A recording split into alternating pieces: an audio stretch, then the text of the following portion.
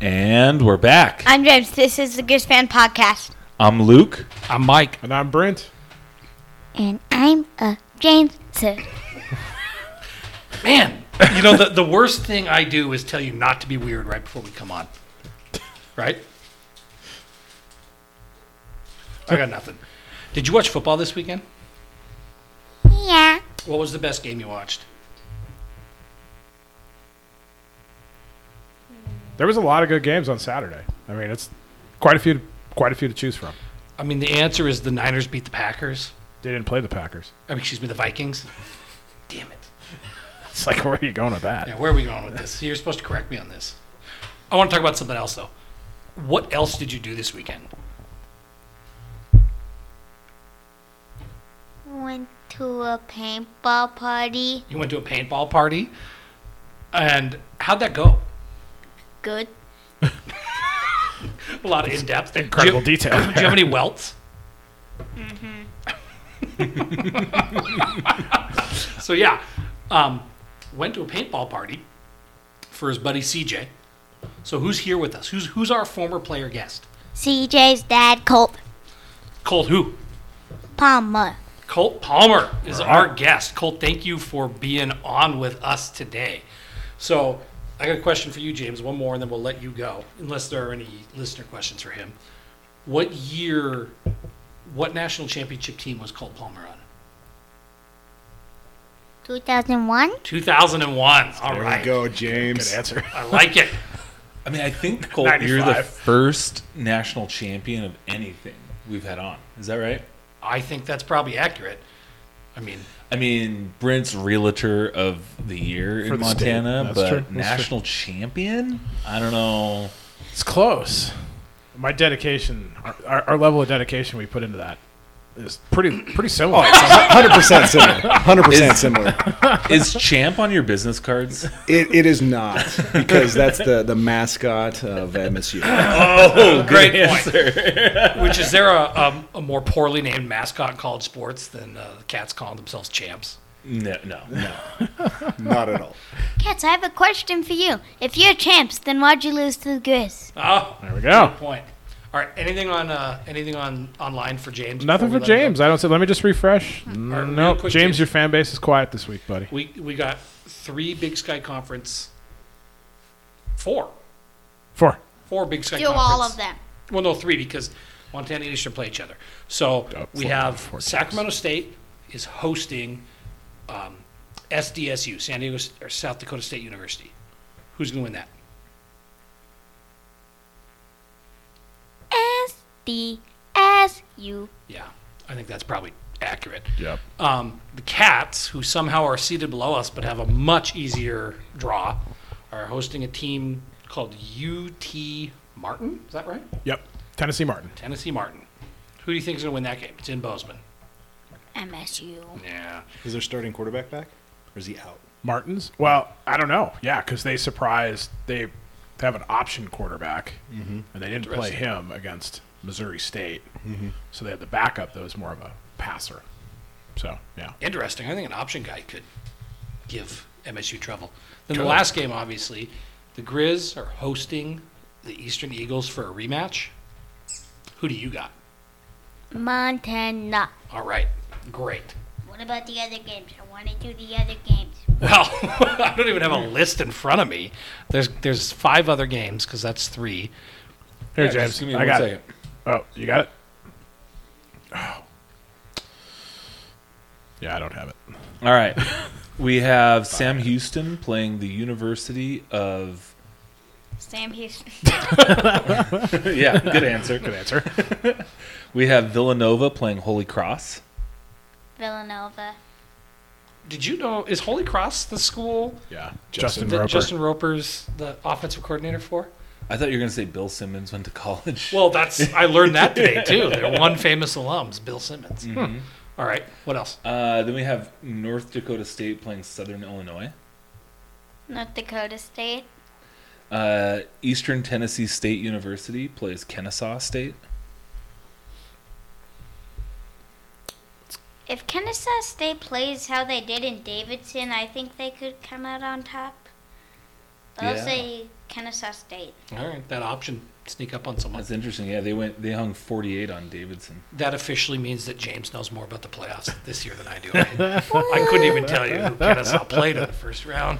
Then we have James Madison playing Southeastern Louisiana. James Madison, but I'm not going to be sad if Southeastern Louisiana wins. Pretty awesome. You know, That would be really Yeah, that'd work well bring for those us. guys back to Missoula the next week. Yeah. Is that it? That's it. All right. Hey, are you good? Maybe. All right, get out of here. Thanks, James. Love you, bud. See you, dude. See you, bud. All right.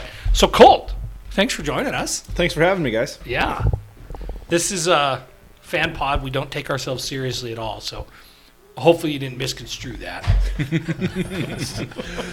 You'd never know because Mike and Brent wear headphones and look really official. Super official here. I mean, it was pretty intimidating watching you guys set up. I mean, you were breaking out All these cords all of the high tech equipment here. I mean, this is a real setup here, guys. What's ironic is that a lot of podcasters would probably say we're archaic with our setup because a lot of people run it all through computers. And Yeah. whatever. We just got sick of people bitching about the audio. We started on an iPad. You know what? This is free. Like, yeah, if you don't want to listen, no one's making you.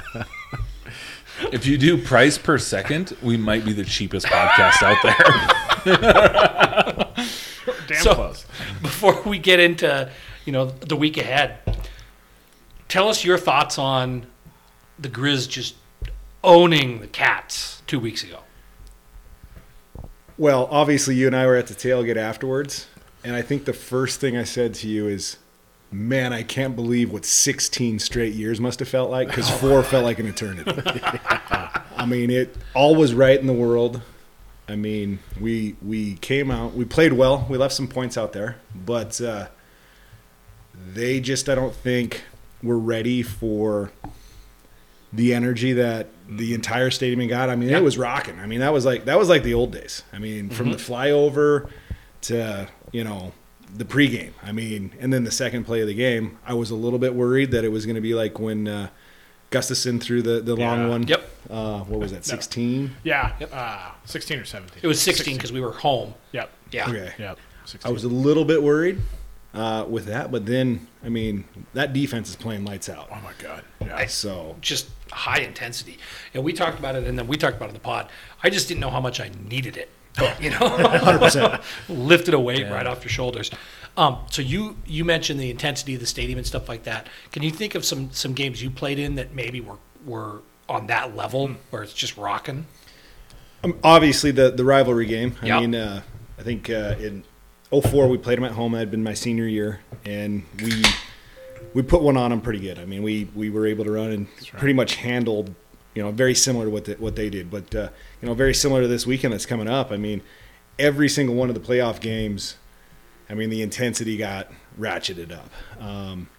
I think probably the loudest that I can remember being in there was that first night game against New Hampshire when we had Chip Kelly. I think was he the OC or the head coach? He's the OC. Yeah. Santos, I think, was their quarterback. That was our first night game That ever was- in the They stadium. trucked in the lights. Yeah. That was pretty cool. I mean, just the atmosphere on that one where you at halftime went in and it was still daylight and you came out and that was the first time that Griz was under lights, and I think it was an ESPN game quarterfinals. So it was that atmosphere was rocking, and then obviously going to the games, the stadium being as raucous as it was similar to like App State. Yeah. I mean, it just I don't know. There was something last weekend that hopefully was awoken in a lot of the dormant Griz fans that would be out there. Where I mean, everybody from start to finish was on their feet, just making a lot of noise. And I think that the defense obviously fed off of it and played their tails off. So at what point in that Cat game did you know, hey, we've got this? When was it for you? That's a great question. Obviously, Should have made you prep it. the field goal. I mean, put the nail in the coffin because that put it out. Oh, the fake field goal. Yeah, the block. fake field goal Yeah. block. Very poorly executed. I don't know why you would try something like that in that spot. But I think Mr. Vegan was probably stretching to try to get some energy breathed into his team, and it backfired miserably on him, which was good for us. So at that point, obviously, you knew that the nail was in the coffin, but you could see that they just at no point, even in the first half, did they match any of the intensity. So I mean, I think you hate to say from the onset, but you were pretty confident. After the defense responded right away on Junior Bergen's long touchdown reception, we had that not very timely interception, and how the defense responded, held him to 3.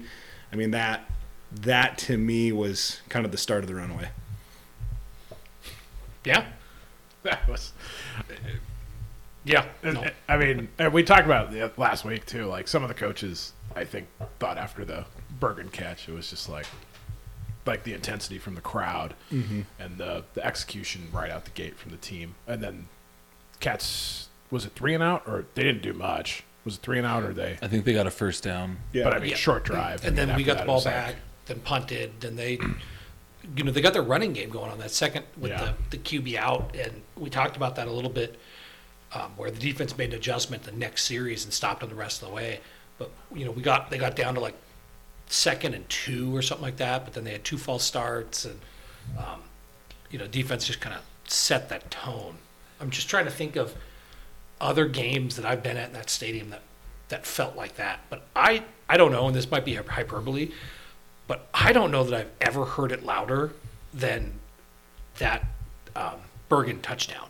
Like, that place. For me, it was the Ford touchdown. Well, the Ford touchdown was like another level. Yeah.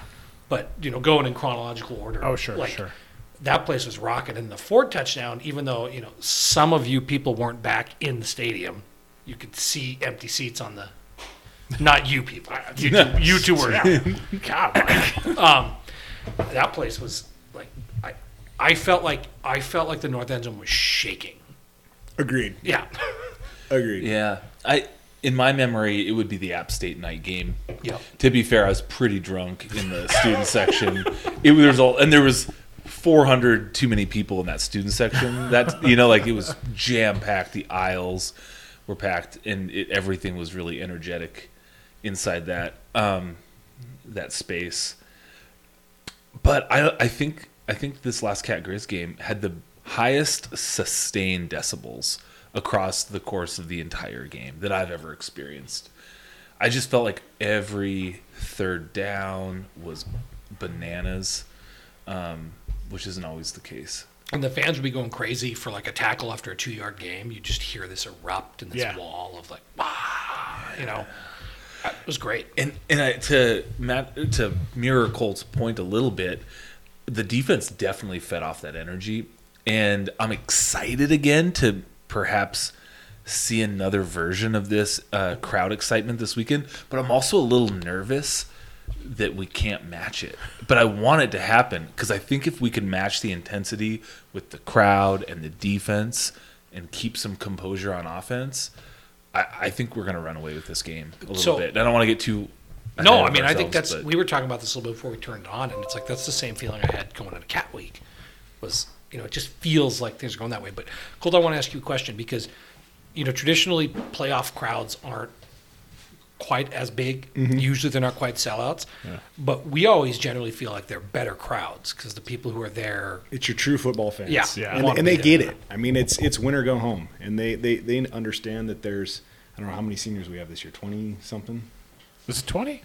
It was maybe a lot 18. When they introduced there was quite a few. Okay. I don't know. There's enough fans, like obviously the guys in this room, understand that it most likely is going to be a lot of guys' last games in there. So, I mean, it's one of those things that there's just a different type of energy in the playoffs. And I think a lot of the games that we talked about, I mean, this Cat game was the loudest regular season game that I remember. Yep. But we talked a lot about playoff games. So, I mean, the App State game was crazy loud. The South Dakota State. South Dakota State. I was just thinking about that one. That run that the 09 team went on, pretty special. And then in 06, was it I think UMass. UMass. Yeah, night game. Yeah, Schwager. Yeah. But that was super cold, and it was rocking. Yep. But it's a different. I think it's a different type of crowd, different type of atmosphere for a playoff game. I remember there was the 0-3 one where we lost, and it was like a crazy game. Like back and forth. Defense was just out the door. Was that Western Illinois? It was Western Illinois. We lost on a blocked field goal at the end. It seemed like there was like 16,000 people in there, but the place was just as nuts as usual. So, yeah, playoff crowds are definitely a different breed. So what for a player changes, if anything, as far as preparation, what your normal week is like? I mean, obviously, games on a Friday instead of a Saturday, so they probably push up the week. But the Griz are okay because they had a bye, so they were able to do it. Eastern didn't get that option. Yeah, it's going to hurt Eastern a little bit. It's going to bump up their prep time and recovery time. It would have, if it was Northern Iowa, I mean, it would have been tough for them because they would have had to fly, almost across the country twice in a pretty short turn. But, Bobby in his schedule, and I think he's said it in a lot of the media, and, we lived it firsthand, it's a very creature habit. I mean, it's, this is what's going to happen on this day. To your point, all he did is bump up, your normal week by one day. So they probably had to come in on Sunday and do some film study or something along those lines. Yeah, he said tonight at QB Club that they came and did some film study. They didn't practice. And he's like, I probably should have made it practice. Yeah, so, I mean, they bumped that up, but, you got to get some guys that are, done being banged up. But they had essentially a bye week last week, so they probably were working on some of the things that both teams did, more of the self-scout, cleaning up some of the mistakes on their base packages from the Cat game, So it's probably not going to change it a ton, but I know that a lot of the players are going to want to play, obviously it's win or go home. The seniors are going to be, talking about this is the last time that they get a run out of Washington Grizzly. I mean, I vaguely remember mine because it was against Sam Houston State, and I might have got concussed. So I remember the game prior a little bit more. But it's one of those things that's going to be something that going out on the field, whatever position group you're in, so I was with the offensive line, tight ends. Our position group always met in the weight room, and we'd have kind of our pre-game before you take the field. We'd always take the field an hour prior. And one of the things I can guarantee you that the upperclassmen in that group, Moses, Colin Beaver, those guys are going to be talking about how, they don't want to go out on their last game in Washington Griz with an L. And there's probably going to be a little bit more motivation for what happened over in Eastern. I mean, there was a receiver not to be named on here. I think number one. That's how Bobby would refer to it. Good. I wanted to ask you about this. Yeah, there's a receiver over in Cheney that Eastern Spokane might have been talking a little bit more. I know you shouldn't be writing checks that your behind can't cash. He's going to have a target on his back, and there's going to be a lot of guys that are going to want to come downhill and him. Gavin Robinson. I mean, they're going to touch him up. But I mean, that guy had 230 receiving yards, so it's like we got to catch him. Exactly. We got it's like hopefully the Griz can catch him and do it. So, Bobby was asked about that at QB Club tonight. His answer is exactly what you would expect him to give, even in that setting. It was like, we don't really pay attention to any of that stuff. If you need that motivation. So here's what I can tell you about that. That's exactly where I was going. That is 100% BS. Because Eastern, I can't remember the guy's name right now. He was a safety for him. And I can't remember if they beat us a year prior or something, but he was running his mouth in the press, and we didn't get to meet Eastern in the playoffs like they are now. But when we went over and we played them in Cheney. No, it was at home. It was one of their guys. And I remember that this guy, it was a directive that the guy that was running his mouth in the press before he played safety, that I played fullback. So if you had an opportunity, he had to make sure he was picking himself up off the ground, whether that, no dirty hits. Yep. I mean, you and I have talked about it. You take the football out of him. Mm-hmm. So you're downfield and you get an opportunity on a long run, long pass. At that time the cut blocks were a little bit different. We could do that downfield. So you'd be getting in his legs, and guys like that don't like to be having guys down on their legs. So my job was to make sure I was cutting him. And then we had Justin Green, the defensive backs coach, big dude. He was a big dude in college, and I distinctly remember when the football was taken out of that safety from Eastern. I wish I could remember his name. But Justin Green ran him over so hard. I think that they played on replay the effort tape. They do an effort tape. This guy's head bouncing off of the turf. So all the players know what number one said. Mm-hmm. Hopefully he doesn't play special teams. You get a bunch of special teamers running downfield and trying to get shots on him. Oh my gosh, yeah. He's going to be, watch him standing around the pile in the game. So if he's sitting there without his head on a swivel, it's not going to be anything dirty, but he's going to know he played a football game on Saturday morning. So that's a great time to bring something else up. So obviously QB Club, they show us, select plays from the previous game and stuff like that. And Bobby showed us the whole offensive series that Troy Anderson came into the game for the Cats. Yeah. And you could tell that Jace Lewis. Yeah, how about his lead block on Jace Lewis? Yes. It was just like Jace Lewis just leveled him Twice on one play. It was just like, yeah, you don't want to be out here with these guys. Like they are ready to go. And you could tell that those linebackers were hoping that Troy Anderson got in on offense. Yeah, Jones better hope that all of his are over the top, because if that guy tries to catch a screen over the middle, they're gonna hit him. That'll be tough. Yeah. It'll be a physical game. I mean, they're not going to. I'm not saying that they're going to knowingly try to hurt him or do anything dirty, but they're gonna touch him up and let him know that they heard his comments in the press. I mean, it would be the same kind of physical type game we saw against the Cats. 100%. Yeah, with just that type of hitting and finishing plays like we saw. That was like some other clips where we saw in the game where it's like we have a pile up and suddenly the safeties are coming in from 10 yards deep to make sure the pile doesn't move another inch or so and things like that. The pile's going to go backwards. Yeah. The pile's going to go backwards. And opposing fans like to bitch about that. They're just playing hard through the whistle. You know what? When we played Eastern the first time, I was really surprised with the intensity with which their defense played. Yeah. Agreed. That's not what they were known for, but they impressed me. And I've seen probably 3 of their games since they played the Griz, and they haven't had that same level of defensive intensity. I think they felt they had something to prove. We got their best shot. We beat UW, and I think they wanted to say, well, we're the best team in Washington this year. I mean, I guess it's probably WSU, but whatever. I was hoping the Griz would win the Apple Cup this last weekend, but it didn't happen.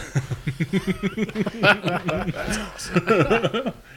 Anyway, I feel like this time around, it's the Griz defense that's going to be thinking they have something to prove. 100%. Yeah. But the thing is, looking back at that game, and we're going to get into Eastern, so we're probably veering off a little bit here, but, we're probably eliminating one of Cam Humphrey's bad turnovers away from a win. Or the botched field goal. Yeah, where they didn't get any was. points on that fake field goal that half the team knew and half the team didn't. Yeah, I mean, you take out one pick, you take out that field goal. Would your guy caught it?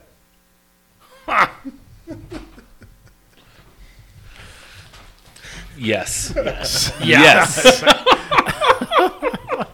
Second best hands on the team. Oh, Lord. I'm not going there. So, before we veer too much out, anything else on the Brawl? We've had, a week plus for you guys to think about this. We went on and on about this last week. It was just a lot of fun. Yeah, it was a blast. I made James rewatch it this weekend. I can tell, Colt, you have a different level of vindictive when it comes to the Griz Cat game. Do you experience this with other people that you meet in your life that call it that think they don't like the Cats, and you're like, no, I don't like the Cats more than you? That's a great question. Here's the thing is that I've got some really good friends, believe it or not, that are Bobcats. Okay. They're people that have actually played in the game, so they understand. There's a mutual level of respect. Yeah. So Ryan Elliott, he actually works with us. He played fullback. He was on the team that beat us for the first time in 16 years. So Sure. He obviously has some extra credibility over the top of me on some of the stuff because we were there same time. Another kid, Cruz Seawing, he's Another great kid. Played receiver for him. Played about the same time my cousins were there. So they understand the game. Yeah. The part that's tough is when somebody goes, oh, hey, it's a Montana school. You got to cheer for them. No, I don't. I want them to lose in everything. If they had a checkers team, I would be rooting for Abilene Christian to beat them in checkers. I don't want them to be successful in any sporting event. I mean, it's probably a great school, great thing, but their athletic department, like, I'm not a fan. Okay, so this leads in as just a hypothetical here. You got a couple young kids. Mm-hmm. Oh, this You know where this is going. So, like if working at the university, I think that I can objectively say that does a lot of things at the academic level way better than MSU. To some extent, the Board of Regents picks and chooses what they fund at each school, and vice versa. MSU has programs that are top notch, and either we haven't been able to replicate them, we haven't been allowed to replicate them. One of these, let's say, is engineering. What if one of your kids is like, Dad, I really want to be an engineer? Do you send that child to MSU, or do you pay extra money and pony up for out-of-state tuition and send them to an equally as good engineering school out of state? Luke, that is a great question. I've already started my 529s to account for that contingency. So, yes, I've got young kids, but yes, that I would pay. You're going to Texas A&M, I'm sorry. Yeah, Texas A&M, Montana Tech, they still could go in state. Colorado State University. Exactly. No, I mean, all joking aside, they got a great school. It's nothing against like their school. Maybe some of the people in Bozeman I don't really see eye to eye with. Just a little bit different vibe. But See, here's the thing. I do have a problem with their school because they've got some programs that are great, but they have other programs that are shit. And we have all of these guidance counselors in high schools across Montana that don't put any thought into it and just say, well, if you want a good education, go to MSU. And that's bullshit. If you want to be a doctor, you're better off coming to UM. If you want to be prepared for MSU's nursing program, you are better off at UM. Like, there are programs. Drives me nuts, but this is not a podcast about educational programs. I'm just trying to uncover the layers of vindictiveness here, Mike. So where it stems from, and this is where it's salted, and I haven't been back since 2003. At all? I will not go back to Bozeman. I mean, Mike and I talked. I mean, we've got a 9-year-old boys basketball tournament in Bozeman in March. Like, it's giving me anxiety. If I go, I'm going to have to stay in Livingston. Is Belgrade too close? It might be. I might have to pack snacks and make sure I don't have to go to any of the restaurants or anything else like that in Bozeman. But so where it stemmed from for me, Luke, is the last game we played over there, and they got us. Which, I mean, good on them. They beat us. In the game, I think it was at the time, it was 2003. It was one of the coldest, if not coldest, games on record. And it was when they had a grass field. Field was frozen. Levander Seegers ended up like muffing a kickoff return and hit his hand on the ground. And he thought his hands were just cold, but he actually broke his hand like on the first play of the game and didn't know it because it was so stinking cold. Jeez. So I mean, that part wasn't ideal. And I mean, all the other things that you get at most places, like they throw snowballs, not a big deal. Yeah, I mean, you can throw snowballs, you can talk trash, whatever. The part to me that really cemented the dislike and why I won't go back there is at halftime they had those stupid horses. People are horse people out there. I'm sorry, but when it's like 10 below and you back the horses into the opposing team's locker room and have them shit all over to where when you're coming out, you have to step in horse shit, coming out after halftime, that part was classless. Less than ideal. Right? So then, like I said, a super cold game, and then you go back in, and I mean, pretty nice place, right? Nice university. Yeah. No hot water. Right. Yeah, no hot water for the showers. So that part was kind of a bummer. I mean, again, whatever. But then, like, in our compound, and they can say whatever they want, but I know that our university takes pretty good care of making sure that the players are, not around, like, the fans, like, after the game. Mm-hmm. After the game, We are on our bus getting ready to go. They beat us. Hands down, they beat us. We should have played better. We should have kicked their ass, but we didn't. They had fans coming onto the team bus after the game, running their mouth. And, we're sitting there trying to kind of, take it, do whatever. I mean, it's inside their little compound. Mm-hmm. I'm pretty confident that would not happen at UM. So they got people that are coming on our bus. And Corey Proctor, if anybody knows him, playing for the Dallas Cowboys, a really big guy. Mm. So it was a guy and a girl, and both of them had long hair. And the guy with long hair is in the front, and Corey Proctor is getting up to walk from the back of the bus to the front. He was going to go take care of it. And the only thing that saved this guy's life was Dom Dasty. I'll never forget Dom Dasty's big hand. He was a big offensive lineman. Yeah, he's a big guy. Yeah, from UW, and he wasn't too far out of his playing days. Coming up over out of the bus steps, grabbed the dude by the hair. The girl got out. He grabs the dude by his ponytail and throws him out of the bus. So, I mean, it's just one of those things that, so that's why I haven't been back since 2003. The way they police the fan Grizzly player interactions still fucking sucks. And we've noted this the last two games there where they beat us. Yeah. Fine. Yep. Can't take anything away from them. But they have 3 chubby sheriff's deputies trying to wall off their student section who sits right at the entrance right above them. Yeah. Through which both 19 and 17 when we were in the stands, because the visitors' tickets are kind of above where the visitors go into the locker room at the Cat Stadium. And we thought there were going to be fights. Because their fans, their students are streaming in. They're running right through Griz players. They're talking crap. They're touching them. They're touching them. them. They're pushing them. MSU's lucky that nobody got seriously hurt. I don't know if they care, but... Yeah. So that's a problem. So there you go. There's another thing we do better than them. Definitely. No one... I don't think students stormed the field. No, they kept everybody off the field. Yeah. You can do it if you're competent. Do you know who's not? MSU.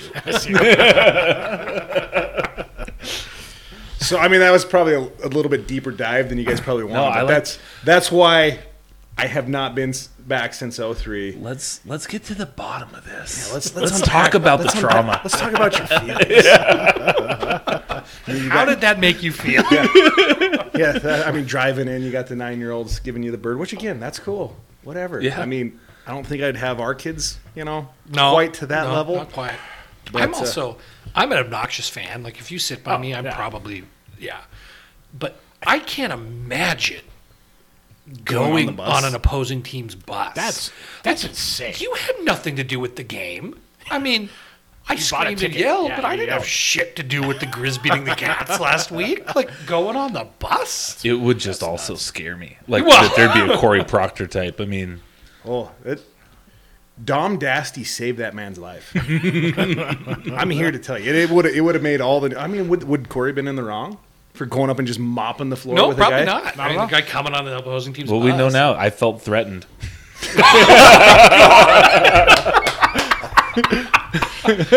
Moving on.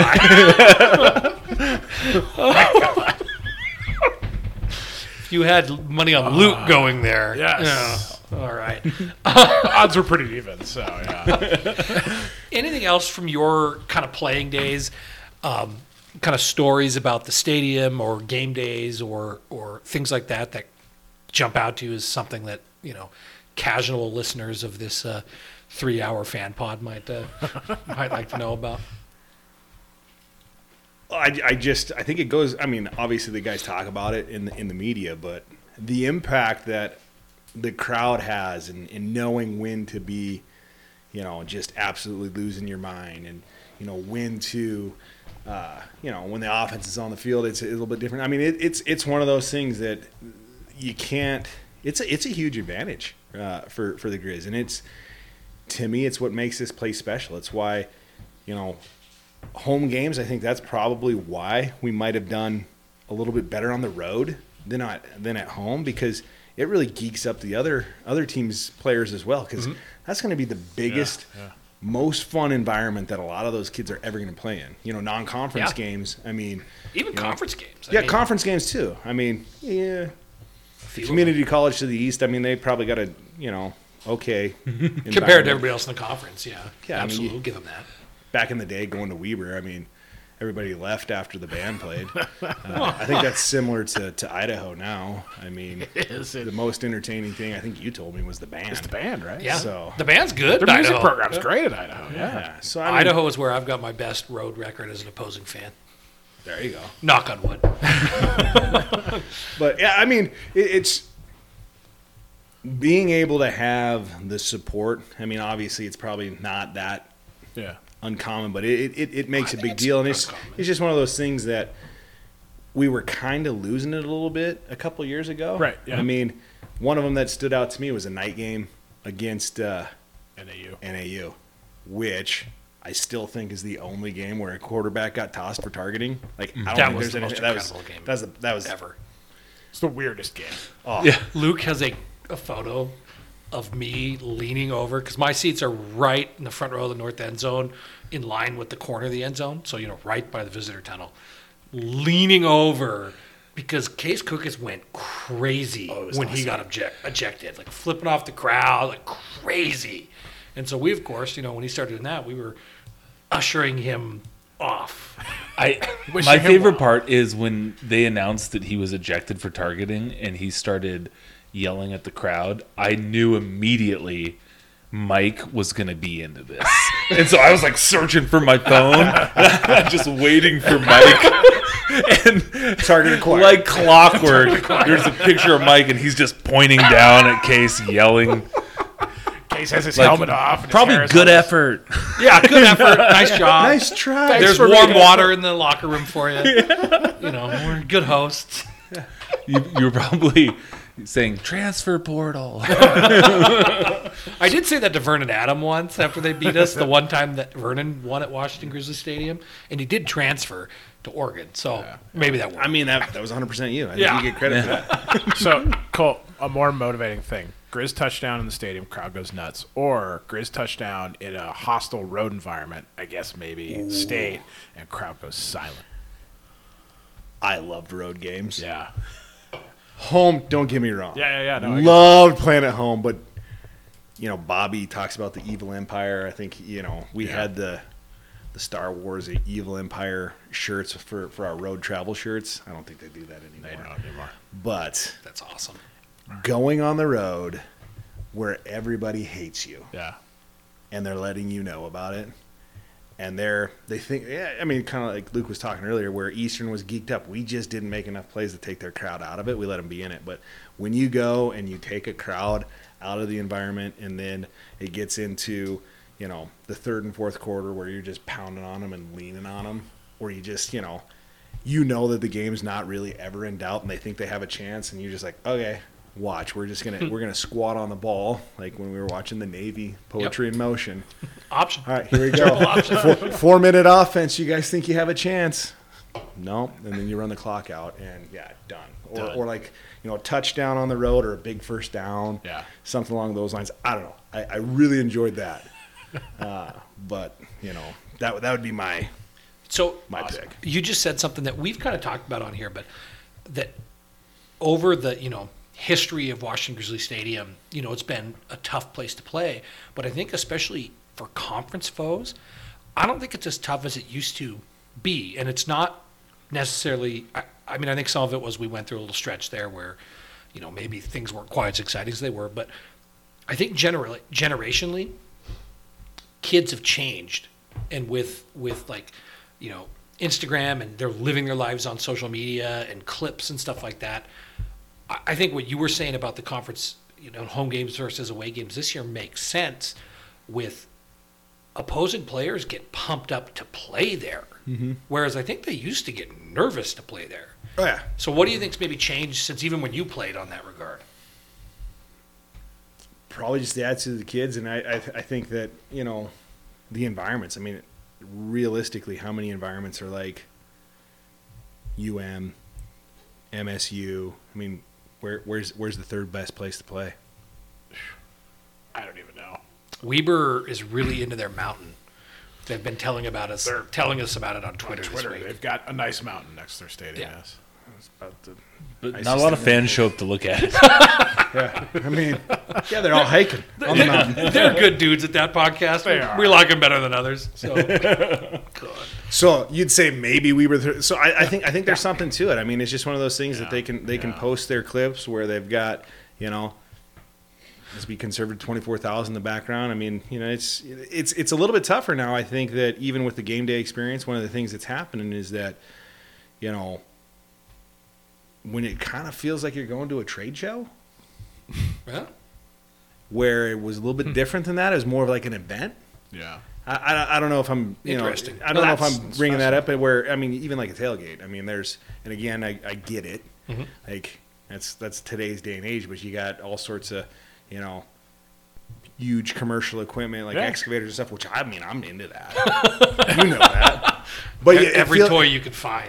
it feels like you're going to a trade show, and there's, instead of replays of, you know, the play that just happened that you want to see, oh man, was that really a hold on, you know, whomever, or did they step out of bounds? Instead, it's They put up a, you know, an ad for, you know, Windermere Real Yeah. Estate. the realtors of official BC realtor. official Grizzly Kubota tractor. the Kubota tractor guys. I mean, Guys, shout out to Orange. Let's go.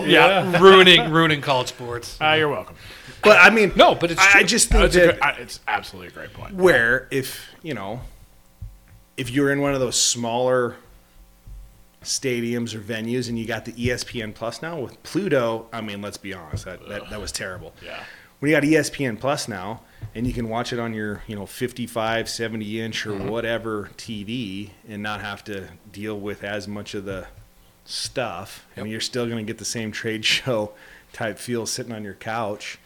I mean, that's where I think that a lot of it, you know, kind of what we were talking about earlier, kind of the fans need to know that the kids definitely need your support. And Yeah. you get out there and be loud. Well, I think your point, like the atmosphere of the CAC game, and I think the night game against Western Illinois as well too, for a good stretch, like kind of brings more people back to the stadium for just the atmosphere. Like that Southern Utah game was no was a fun. snoozer. And Sac State was a bummer, you know. And so, but it was like I think a lot more people were just kind of reminded of like the peak of where the stadium could be if like you can keep it going. Yeah. So And I don't know if the folks that are like listening to like doing the game day experience here, you know, like as far as like the music and like the timing and even like the replays. I mean, you know, we've talked about the replay. I kind of knocked on them a little bit, but whoever is on that team, I mean, they brought their A game. For that. I mean, hopefully, Yep. yeah. I mean, the music, the replays, Everything it felt was on point. It felt like they just like went back like 15 years. We're like, Yeah. all right, Well, just do everything we haven't done. It for- actually, to your point, it felt like they played more music and did less commercials. Yeah. Because it's like going time, back and yeah. watching the game, like you can hear kind of the same music after almost every big defensive play, as opposed to Peter Christian, you know, reading 15 seconds of something. Like it felt like it was more. Here's the tuned in. next ad read. Yeah. Even the Griz skits are sometimes they take the energy out because there's a plot that you have to follow. You know what I mean? Like, Yeah, have you ever seen, like, I'm sure you guys have investigated this with children, but like how fast kids' cartoons cut from like camera angle to camera angle, and like the faster it is, the more addicting those shows are for kids. They don't have time to lose their focus. Yeah, basically. but also there's a tension there between like the more likely they are to cause like ADHD and stuff. I think the Griz Vision should be ran that way too. They have to treat us like 8-year-olds. like ADHD 8-year-olds. Keep it popping. And if we have a 2-minute skit with Monty, You're like losing people. you're losing people. It takes the energy out of it. There's no noise. You have to listen to the audio. Yeah. More music. Well, I do think that we really can't get a straight answer on replays in the stadium, but we think there's a Big Sky policy that says they can only replay controversial plays once. I think that UM, and maybe they need to get MSU on board and they need to do it jointly, they need to pull their weight and kind of push back on the conference and say, look, we rely on people coming. We sell tickets. Like, we need the in-game experience to be better than watching it on TV. Mm-hmm. And one of the benefits of watching on TV is replays. Replay after replay and you can rewind after it. replay. So it's like if there's plays, you got to show us. Last question for you, kind of in this vein of stuff before we maybe move on to what's ahead. You obviously spent 4 years in the program, played as a true freshman, played 2 years for Glenn, right? And Correct. 2 years for Coach Hauk. Yep. What was that transition like from those two? And maybe tell us a little bit about, what their similarities are and what their differences are. So we'll start with Joe because we got to see him when the Sac State game came up. I mean, he's the ultimate. I don't think cheerleader, but he's just very. He's a motivator. He's a motivator. He brings a lot of energy, and he had good assistant coaches. I mean, he to this day he can go up and remember where you're from, what high school you went to, and your high school mascot. He's got like a photographic memory. That's I mean, true. Colt stuck me into their national championship banquet. You guys know this. Yeah. But I mean, it was impressive. He was walking up to guys 20 years. Yeah. Remembered their parents. It was impressive. Yeah. So I mean, Joe was awesome. Did a good job of motivating. He had good assistant coaches. Then the transition to Bobby, some guys didn't like it at all. Mm-hmm. I really liked it. Well, Bobby's your type of guy. Bobby's a no nonsense. You know where you stand, and it's pretty black and white. I mean, he's got a persona in the media, right? I mean, with the way that he interacts, even with Coulter or whatnot, when hey, we only have one rival, and people might not understand that he's just kind of, messing with him a little bit. He comes off just kind of, very, a little bit rough, but behind the scenes, and some of them going, he's, I don't know if players coach is the right terminology, but it's just one of those things that if you play your tail off, you do things the right way, you're never going to have an issue with Bobby or his staff. I mean, I think he has a lot of like-minded coaches where if you want to see the field, they're going to tell you exactly what you need to do. I mean, it might not be something that you want to hear, but it's no sugarcoating. You know exactly the footing you stand on. I'm not saying that wasn't the way with Joe, but I mean it is very, very transparent with Bobby. I mean, some of the mind games that people say he plays with, who's the starting quarterback or whatnot. I mean, he does. He wants to have somebody that's mentally tough because you're going to go through, challenges throughout the year, and kind of what happened with Gresh and Dalton. Yeah. I mean, you got to be mentally tough to do that. And he's not going to. I think the thing that I don't know exactly went down, but where Gresh felt like it was his. I just don't think Gresh knew what to expect, and nobody prepped him. Yeah, Dalton knew. Dalton knew. Yeah, exactly. And Dalton said, "Okay, this is the expectation. I go out, I work my ass off. I'm a good teammate." And, everything else will kind of fall into place. Dalton, there was that interview, I think he did with the Mint, maybe.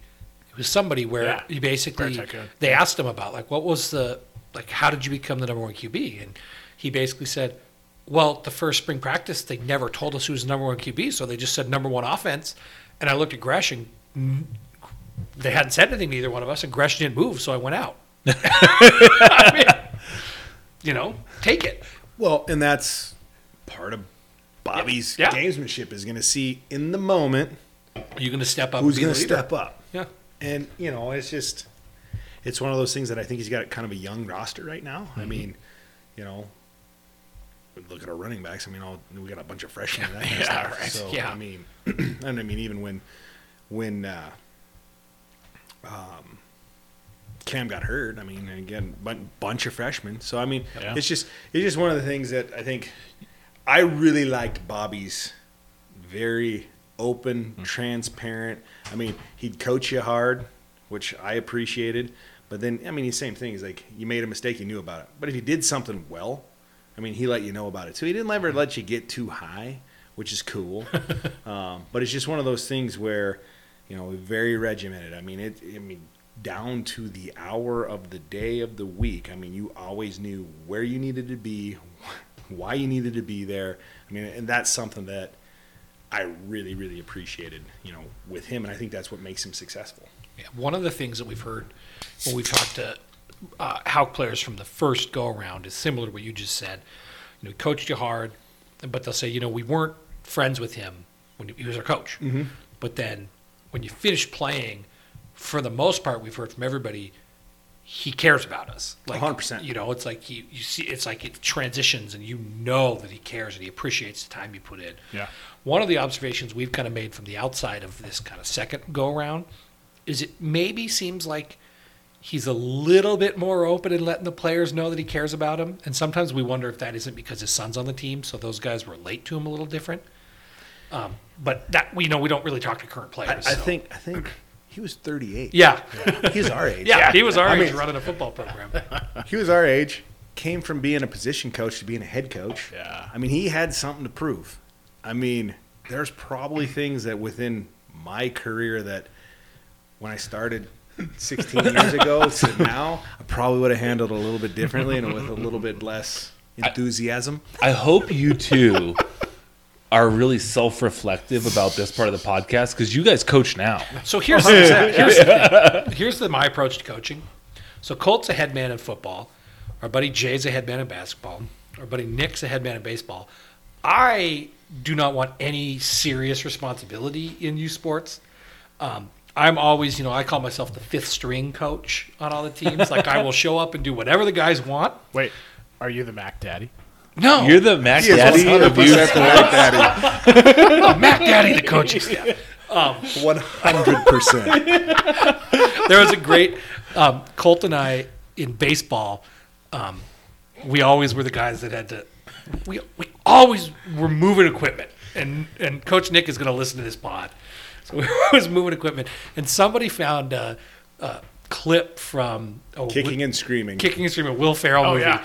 and it's where Mike Ditka's there as like the assistant coach on this soccer team to Will Ferrell, and Mike Ditka starts talking, and Will Ferrell's like something along those lines, like, "Don't talk. I talk. You're the juice box guy." That's right. When I need something, I just want to hear you go, "Where's the juice box?" So my approach to youth sports, I'm the juice box guy. I'll fill up the water. I will stand there. I'll yell at the ump if we need it. Whatever. Okay. Do you make sure the players are mentally tough, Mike? Because you never know when a podcaster is going to criticize the starter and call for the backup. So what's interesting? Going through, the first season of all of this, I mean, like, they've been doing different sports for different seasons, but it like, the last couple of years are when you feel like they're really starting to get competition at the youth level. Like, they're figuring it out. They like to win. And so baseball this year was the first year the kids did player pitch, because prior to this, coach pitch and stuff like that. And baseball is kind of the first sport they all played where it's like you fail publicly and alone. You strike out and it's just you. You make that play in the outfield, or you miss that play in the outfield, it's just you. So I was usually the guy that was standing at the end of the dugout, and whether they're good or bad, like I'd try and be positive when they go in, and then we'll see what Coach Colt and Coach Nick and Coach Jay, Coach John, our Butte guy is great. Everybody's we got to got have great a Butte coaches. guy. Everybody's got to have a Butte guy in the mix. It's really a lot of fun. Yeah. So yes, Mike makes him mentally tough. Yeah. Something like that. We're going to need you to take a seat, Jaden. I prep him for Colt making him really mentally tough. I have a confirmation that the UM is not allowed to show. They are not allowed to show plays more than once, and it has to be a play that the refs can see on replay only. Wow. Yeah. Interesting. Anonymous source. Can't cite who. I have a guess, but we don't need to go into it. Interesting. I'd love to see Brent's text messages. I know. He's got so many insiders in that phone. Yeah. Yeah. I was going to guess. All right. Interesting. Well, if you need to know more about my youth sports coaching, you can talk to Colt afterwards. I don't take myself too seriously. I'm not the one bringing the major. No late night you just Facebook rants. You just okay. Oh, that is so perfect. After the pod, you just got to ask him about his 4th of July tournament versus Bozeman. He was channeling his inner Bobcat. I think we'll leave it at that. It was classic. Colt wasn't far behind. We're probably Okay. Incredible. Coach, I'll remember 2 hours from now. All right, so normally we have fan questions. Yeah, later on. Yeah.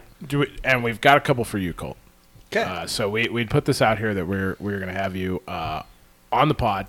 And actually, did we have some on Twitter too? We got a bunch on Egriz. So You start doing that. so Zootown Rocks is asking the change. Basically, do you ever have to change your game prep week due to having to travel on a Friday or play a Friday game? You probably never played a Friday game for the Griz. I don't think we ever had. I can't remember. Was the national championship a Friday? I think it might have been. I think it might Before? Chattanooga. Yeah, it might have been. Yeah. So I think. But you're there the whole week, weren't you? Yeah, we were there for quite a bit of it. But the only thing that would change is usually, and I don't know what it is now, but when we played, we'd have to go in and get treatment on Sundays and do a little bit of film study. Yeah.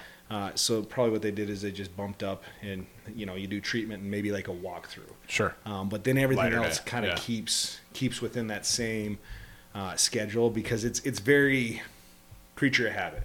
I mean, it's just what to expect, what you're going to do. It just bumps it up one day. Yeah. So it wouldn't be Okay. too crazy, but that's all that would change. And like we talked about for the Griz this time, like big help that we had the week off too. Yep, Right. 100%. Yeah. Okay, so Griz Fan 406 was asking about how many coaches you played for and comparing the styles. We covered that. There we go. 503 Griz was asking if we've got a dream non-conference opponent for road trip, like a road trip. Dream non-conference. One of the ones that we did that was pretty awesome was we went and played Hofstra. Yeah. We played them in 02. They don't have a team anymore. They don't. The Flying Dutchman. Yep. Yeah. The Hofstra Pride, one of the only teams that doesn't end in an S. Look at that. That's a trivia question. So if you guys need Wow. that, you can get that. Well, there we go. You and Riley bringing trivia to Here these you go. things. Let's go. So my dream one, we got to go do it. We got to stay in Long Island, so that was pretty. That was pretty cool. I think some of the bigger school games that the guys get to play now are pretty awesome. Like when we went and played Tennessee. Yeah. It was Jordan Johnson's first game? start. Yeah, first college start. start. He went down there. He played really, really well, and it was. We were like in the game until the rain delay. Yes. So I was actually talking a lot of trash to the Tennessee Vols fans. I hate the song Rocky Top. So I heard a story at this game because my managing broker is John Brower. Okay. And so his son Brett was on that team. okay. And I believe a family member of yours was having a real good time in the stands. Oh. And Not a family member of mine. Yes. You know him not a very family well. member, but sorry. Yeah, Yes. Similar, Right, same last name. right- but yeah. right so in front, yes. I'd heard some of the story. I was like, come on, man, this is not the place. Yeah, but. exactly. Oh, that's exactly. Okay, so let me see. Other questions, boy. I think that was actually. It's kind of funny. I think we covered a handful. Yeah, I think we've go touched ahead. on a couple of them. Someone wants to know, what was your favorite pregame breakfast meal? Did you do the same thing every breakfast game? burritos, Or- man. All right. Burritos. Let's go. We were over in the lodge. Are they the Griz burritos? Like the kind of They had a little cook. a little, They- yeah, a they little had, like, little big work cook down for it, one. Yeah. So the old boy. So it'd be a burrito or he had a great handlebar mustache, and we used to do handlebar mustaches during the playoffs in his honor. which I bet he loved. Oh God, he had the best handlebar mustache and made the best omelets around. So yes, the omelet guy. So it was either breakfast burrito. Okay. Breakfast burritos were more away games because they would make those from the old what was that called? It's not the food zoo, but the Country store. Oh, yeah. country store, So they'd give us breakfast burritos, sausage, eggs, gravy, cheese. Let's go. And then home games would be the Fu Manchu, handlebar mustache, omelets. All right. Nice. Take it. That's a great question. Great question. See, these are the inside things that we would never think to ask. But all right. See, someone else, Casey Owen wants to know, it's rare to meet the team twice in the same season. How hard do you think it is to beat an opponent, especially a conference opponent, twice? Well, you've had a couple when you played. Mm-hmm. Sam Houston, right? And there was somebody else too, wasn't there? Were you on the team when we played Weber twice in a year? Or was that I was that's not. That right. was my cousins. Okay. So yes, my senior year, we went down and we were I think we were the number one team. Yeah, We were. we were, yeah. So we went down there and got absolutely early, destroyed. like second or Yeah, guys like first or barfing second on game the of the season. field, yeah, Adam like the Hogue. heat and the humidity. Yeah, and, Adam Hogue. He puked. Hey, hopefully he listens to this. Yeah, puked on TV. Then to clean it up, they took out like a Gatorade jug and had like still the ice cubes and stuff on it. Like the next play, like it was a pretty important play, and we had a guy slip in the ice and puke. Got us off the field. So yeah, but we ended up beating them. Tough Harris had I think an interception return and maybe a punt return for a touchdown. I don't know. I got knocked out on the third play of the game on a punt. So or fourth play, don't go 3 and out. Pro tip.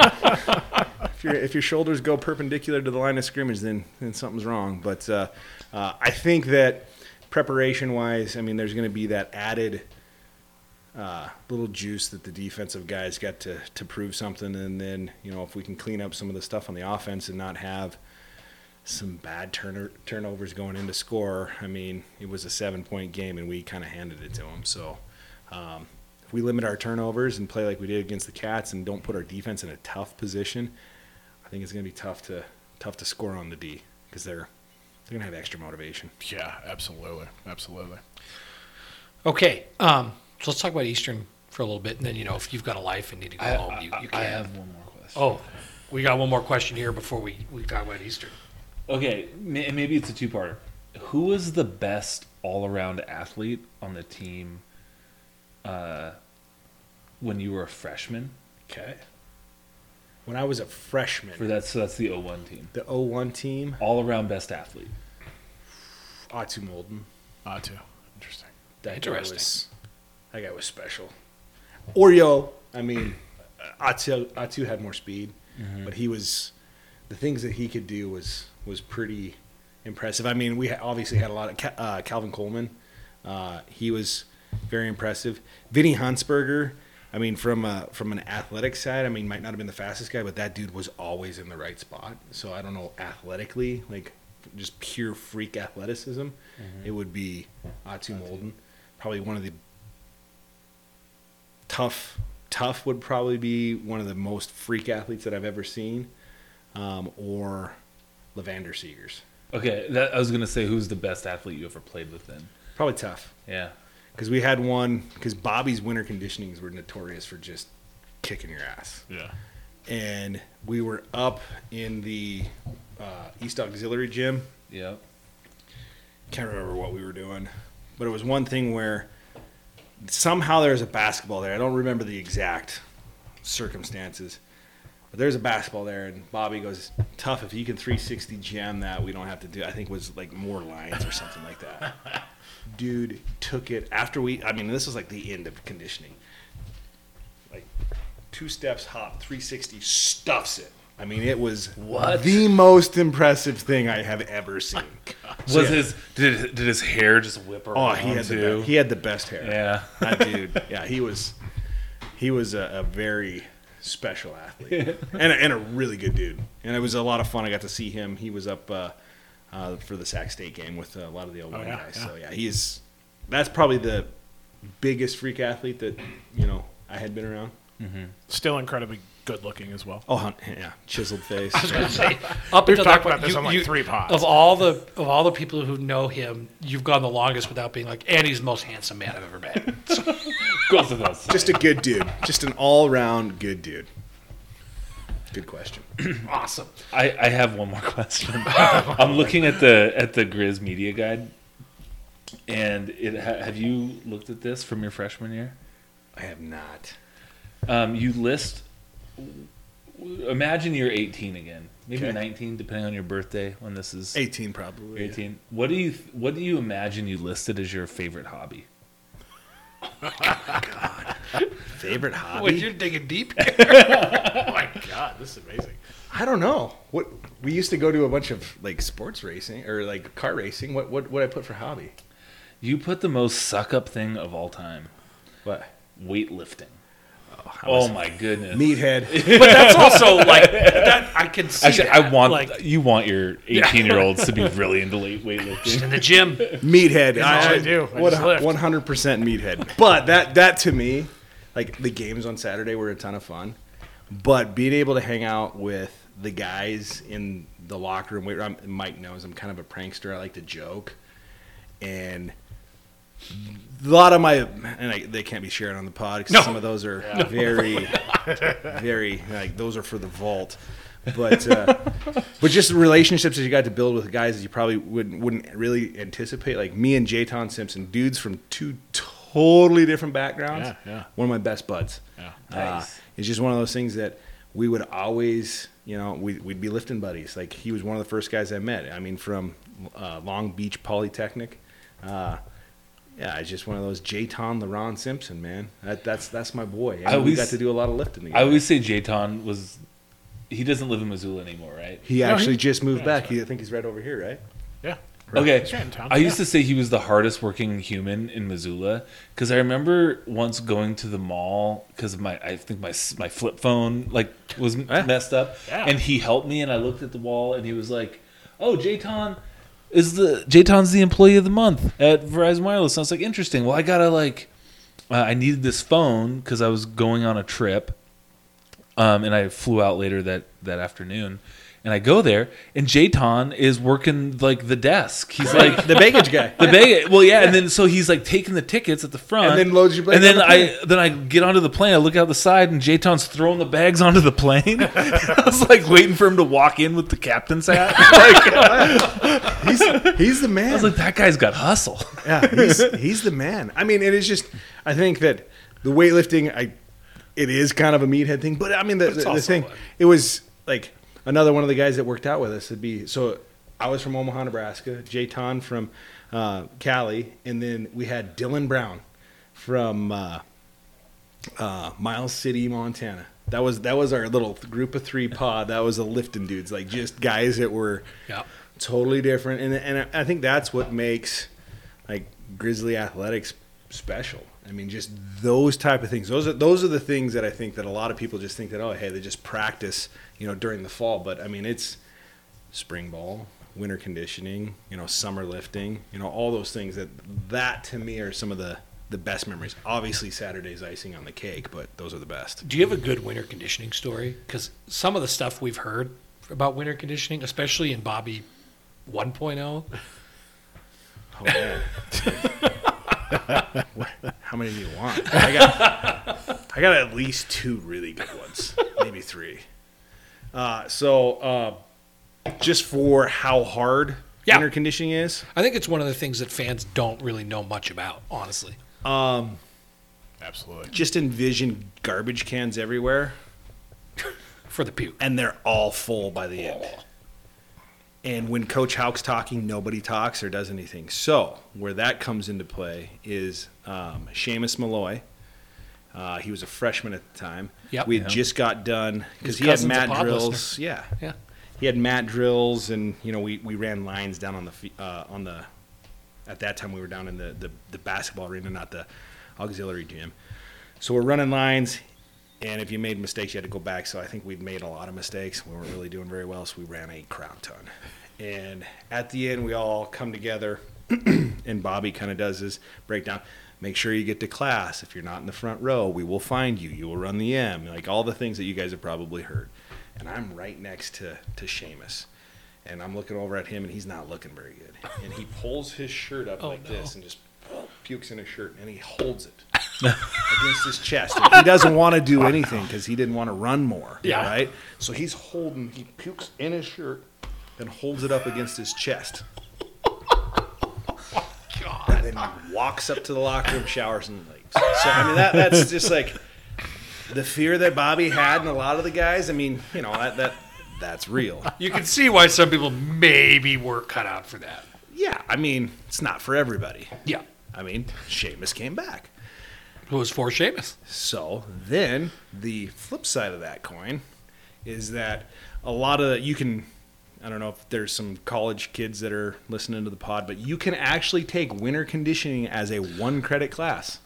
You should do it. No, actually, Luke. No, when I was an undergrad, I knew some really fit humans. Where I was like, oh yeah, you're super fucking fit. We're all just playing intramurals and getting a couple workouts in. They're CrossFitters before CrossFit was a thing, right? At this time, and they would I knew a couple of them who would sign up for this 1 credit activity class, winter conditioning. They all fucking burnt out. They couldn't handle it. No, it was a thing. Like I still have anxiety. Like before, you'd like set like 4 alarms because it's at 6 a.m. or something. No. It's like at 5:45. Yeah. And when you're a freshman, and I was not a freshman when Bobby was there, but like walking across campus and the Hellgate winds, that's when you find out if football's for you. Is that kind of cements it, is going, okay, like I got to do this for another 3 years or 4 years, depending on how you redshirt. God, is this really? So the walk-ons, like they can come and they get, you can do winter conditioning as a credit. I don't know if this guy was taking it as a credit or whatnot, but he's the guy that shows up and, he looked very similar to what I would envision a CrossFitter guy to look like at that time. I mean, like, there are some people on the team that you're like, that guy doesn't really look like a football player. But, I mean, dude can do all the sprints, can take hits and that kind of stuff. Doesn't, he's not, like, chiseled out. I think I'd fit in that category when I played back in the day. Everybody's not, like, tough, just carved out of granite. So this guy was carved out of granite that was trying to walk on, and we were doing mat drills. And if you made a mistake, you had to go back, and you had to go back, and you had to go to back. And there's a guy named Dave Schramm. He was the tight ends coach. Yep. Hands down my favorite coach. I think he's at Weber State Yeah, now. I think he is at Weber State now. But he would do a thing like if you rolled the wrong way, you'd have to go back. But he'd be doing stuff like this and trying to like trip you up, so people like purposely, get you to roll the wrong way. Mm-hmm. This walk on had to go through this drill like 6 times in a row, and it just crushes you. And like on the 7th time that he had to go back, like that's in the mats and it's up where the bleachers for basketball roll out, like the temporary ones. Mm-hmm. So we're on the side that's closest to the football stadium, and dude has to go back in line, and instead of they're like, all right, that group go back. I'll never forget it. Instead of walking back to go, dude just walked out of the building. Quit right there. Quit right there. Like all of his stuff, like he had a locker and everything down there, like and never came back and got his stuff. Just quit right in the middle of just pieced out. I think you have to drop out because I wouldn't want to see the football players on campus after that. Oh, it was.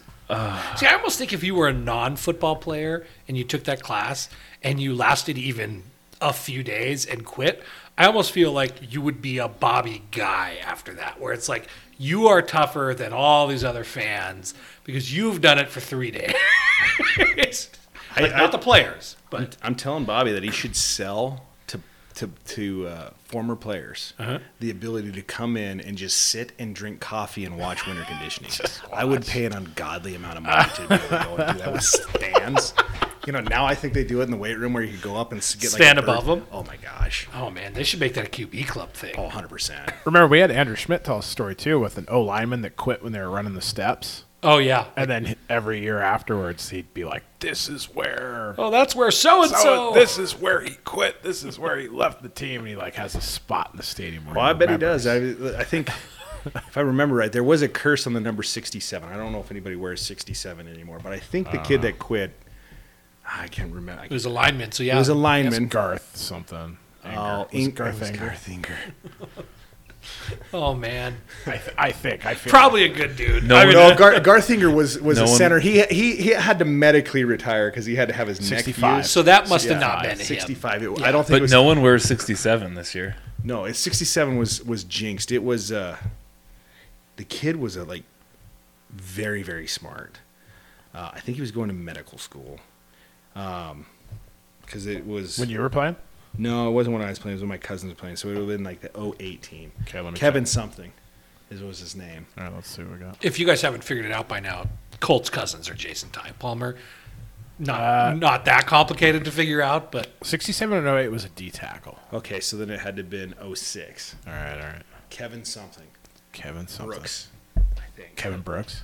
See if my memory. Here we I go. mean, I did take a lot of shots. You did have a couple. Kevin concussions. Bell. Kevin Bell. It was a B. It was a Valencia, B. California. I am confident that it was Kevin Bell that quit on the stairs. Oh, you think it was him? I'm okay. guaranteeing it. awesome. You'll have to text Schmitty and see if I was right. right. Well, who knows? I mean, he remembers. So maybe I was those wrong. Maybe it stuff. wasn't Garth. Okay. All All right, so now I said that we were almost out of questions, but before we go to Eastern, I have now 2 more. One's kind of a funny one, and then one's a serious one. So a guy on Twitter wants to know, he says, it's illegal in North America to kill eagles.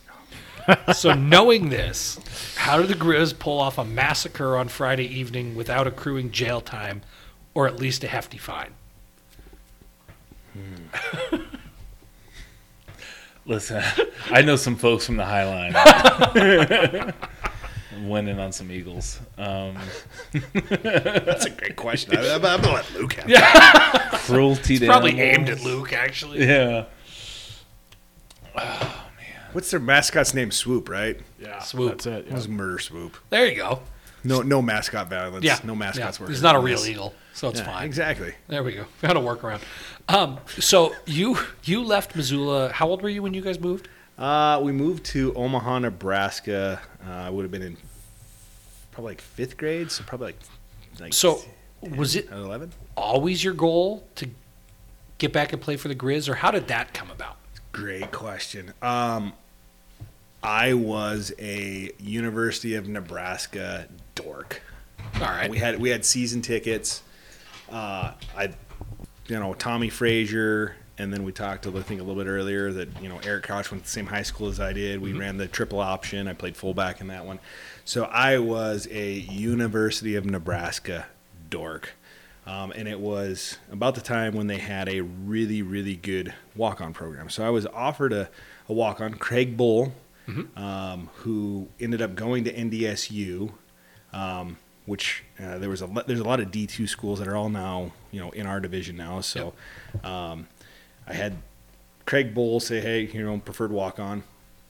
Okay, that's pretty cool. And then South Dakota State, Coach Stiglmeyer, who I think is still at SDSU, which Brookings, pretty cool. I mean, it ended up to me coming down to Brookings and the University of Montana. But what brought me back here was, and I think it's more prevalent now, is starting to kind of become the way that a lot of guys got recruited when I was playing, is going to the summer camps. So I went to the University of Nebraska's summer camp, then I went to the University of Montana summer camp. I think I went to South Dakota State's, and I can't remember one other one. It might have been like Iowa State or something like that. So going to all those camps and meeting the coaching staff. Delaney was the coach my junior year when I first went to the camp, and then Glenn was the coach my senior year when I went. But just going to the camp and seeing the campus, and then I obviously had family here, so I had some ties there. And then I came back for a playoff game. That would have been in 2000. I think it was the first round game. I don't know who they played. But the thing that stuck out in my head in that one was when they did the Montana Grizzlies chant. It's like, holy crap. Sign me up. Let's go. And then it's just one of those things that they offered me the ability to, come on scholarship. And, preferred walk-on would have been really, really cool. But, I wanted to see how high of a level I could play at and, have my school paid for. Yeah. So, but that's how I ended up back here at UM. I had family in Frenchtown. I had cousins that went to Big Sky High School. So, I mean, I had family ties here. But if I'm being honest, like my first goal was to go to University of Nebraska. So in 2001, we won the national championship, and I think Nebraska got beat in the national championship. So I had a bunch of buddies that flipped me a lot of shit for going to the, what are you going to Montana for? And then when I got to go home for Christmas and be like, hey, I think they lost to Miami. I'm like, hey, you guys didn't get it done. We did. So then after that, I think they all started to become Montana fans. So Yeah. I mean, that's a similar story to a lot of people, not all the ties, but a lot of kids' dreams set out to play, Yep. top level college football. And, I think people kind of recognize what you did, but Montana's a great place to play football. Great school, great town. I mean, the conference is cool. I mean, I got to play a lot of stinking games. I don't know how many I got to play. I mean, got to play in a lot of games and sitting there instead of being, buried on a depth chart at a bigger school.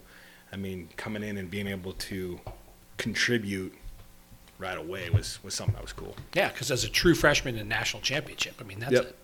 that's a huge deal. Do you miss eating Runzas? Any what? Runzas?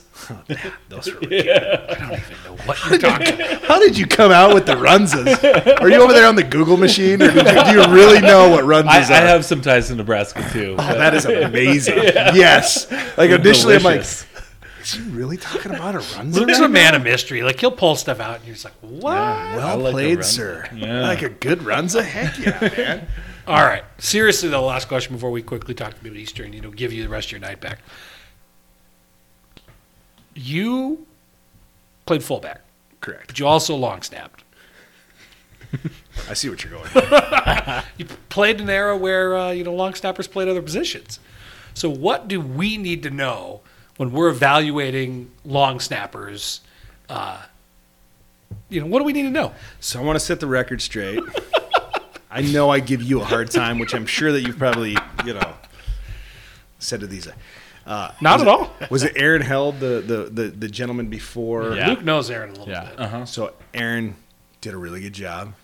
OD, the mascot. All-American of the OD. pod. Yeah. The mascot. The mascot of the pod. I mean, he snaps very, very well. I mean, both of them are a really good snapper. They are true specialists. Mm-hmm. No different than a kicker. And that's not Yeah. meant to be a knock. I mean, they are very, very good at what they do. They do one thing. Yes. I would like to know how many times they've had to snap in a game with broken ribs or broken fingers. Or when you can't really remember where you should go line up and just like, hey, go put me over the ball and I'll throw it between my legs. I mean, there was, it was different. I didn't even really realize that All-American long snapper was a thing, which is cool. Neither did we until it happened. I mean, that's cool. So did you grow up snapping, or is that a skill you acquired Great question. at UM? No, I my dad actually was a collegiate long snapper for Western Montana. Really? So yeah, I he didn't was know that. he was the Todd? one that Todd. See, you're looking at the Well, you've done the research Now now. I'm See, looking. look at I that. found his senior year. Todd's Yeah. great. I've Yeah. met Todd. yeah. So Papa Todd. So I started snapping probably in 7th grade, and it's one of the things that my dad said. Hey, if you can do this, you're always going to be on the field. In high school or what, you will always make the team. So I started in 7th grade. Wasn't great. Going into high school, our high school at the time, they wouldn't let freshmen play on varsity. I suited for varsity in the playoffs because the snapper got hurt, so they probably would have had to bend the rules. But then, this is kind of where it gets a little weird. Then, because I could long snap, they had me play center. So I never really played tight end until my senior year, or tight end, fullback. I never played fullback until my senior year in high school. I always played center because I could long snap. So long snapping kind of got me to where I learned how to block, and it was because I played center. So I always had my hand on the ball going through high school until my senior year. Then they moved me to fullback, and I loved playing defense, linebacker. I just was not as fast as the guys are now. But, the position, the H-back, fullback position in Glenn's offense and then Bobby's was mainly like linebacker on defense. You go in motion, set up a lot of blocks. They don't really have that position as much now. So I learned how to snap, in high school, and had to play multiple positions to where I actually ended up redshirting my first 2 games as a freshman here at UM. Then John Fitzgerald, who was the long snapper, starting long snapper, he was a senior, did something to his ankle, buggered up his ankle. The backup long snapper was Jacob Yarrow. When he went to Hawaii, he buggered. I think he had 2 torn ACLs or something like that. And after the Hawaii game, he never came to play. So then, going into Central Washington Division II school or whatever they were at the time, Joe Glenn never really let me know that I was gonna snap in the game until like right before the He game. didn't want to give you anything. Yeah, I would have been crapping my pants. So, but yes, So then once that happened, then I played on all the special teams other than punt return. Mm-hmm. So I was in the wedge. Got to block for a lot of really, really dynamic punt returners. mean, no knock on Jerry Louis McGee, Sulcer, Flowers. Yeah. But Levander LV. Seegers Yeah. is LV. hands down the best returner that we've ever had, and then number 2 is Jefferson Heidelberger. Mm-hmm. You could probably flip those two because Both those guys were great. they were really good. I mean, they to where I think Bobby's big thing is that you're good at something if they don't kick you the ball. I think I had like 5 or 6 fair catches or something like that. Chris Orwig had a ton. I actually had a kickoff return for about 7 yards against Southern Utah. That's how I broke my ribs. So that's where I can know I can snap with broken ribs. It's because playing in another position. So, but it's no knock on. No, it's just different. Yeah, it's no knock on OD or Aaron or things like that. But So because OD's basically been the long snapper for 5 years because the weird 2 games last year, and then Aaron was it for At least 3. 3 years. Yeah, wow. So was Jordan Tripp the last guy that played a position in long snap? Or it probably was. But what's interesting is this is all an evolution because there's a guy named Dallas Neal on the first championship team. Yeah.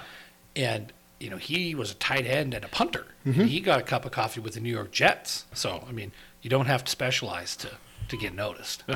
See, It's just different. Game's changed. it's I mean it, but it's the punt is the most exciting play in football. You snap the ball over the guy's head. I mean, some people probably wouldn't agree with me, but if you snap the ball over the guy's head, that's a bad thing.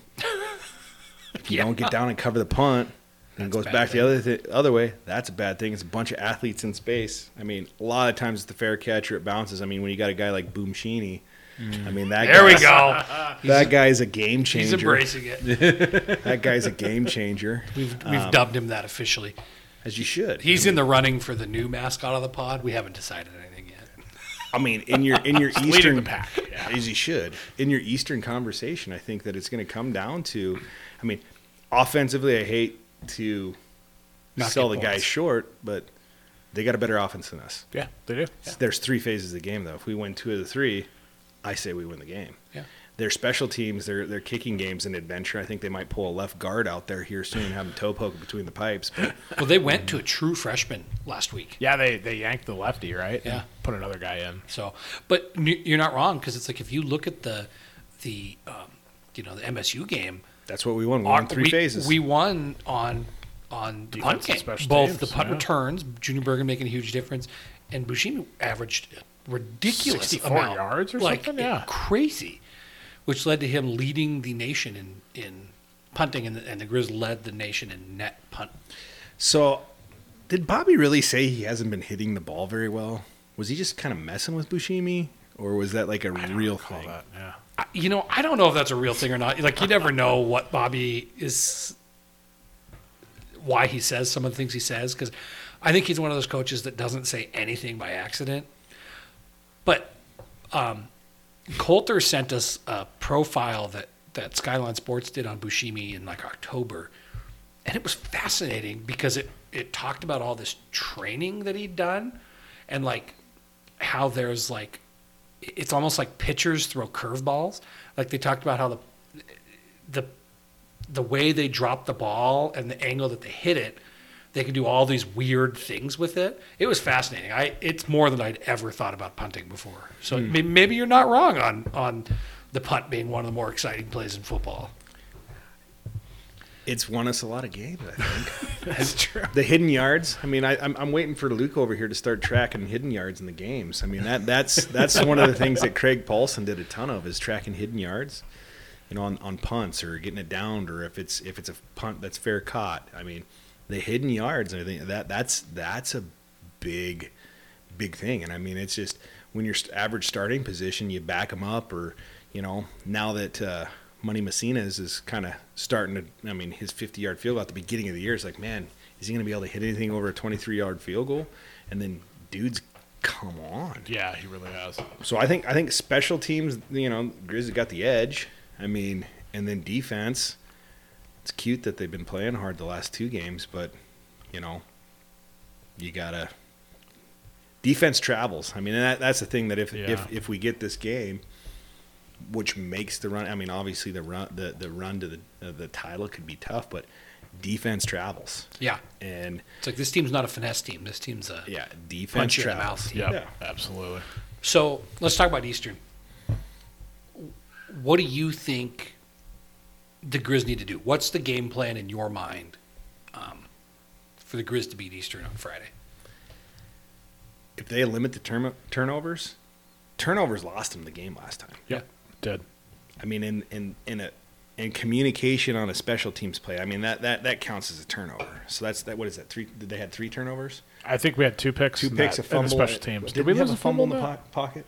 I thought we had a fumble in the pocket. Because at the beginning of the year, Cam had a tough time kind of, not pulling it down. And or was it Chris? One of them had in his first start. He had a tough time when there was bodies around him not protecting the rock. But if we limit turnovers and don't put our defense in a bad situation, I think that if we make Eastern have sustained drives, there's enough playmakers on defense that they're going to create points. I mean, you look at Justin with his interceptions, and then you look at, just a lot of those momentum type plays. You get them backed up, and then they got to, punt to Junior Bergen, which I mean, that was great. That was awesome that they moved him there. I mean, no knock on the Fonz kid. I mean, but you can't, same thing. True freshman. You can't be dropped down. I mean, you replaced a true freshman with a true freshman. Yeah, I guess great point. So- Actually, Fonz is actually a COVID true freshman, and Bergen's a real true freshman. That's true. That's true. So, but I mean, I think that, kind of like what they did against the Cats. They probably kicked more field goals than they thought they would have. I think there was probably some of them that Bobby probably wanted to be a little bit more aggressive and go for it on 4th. Absolutely.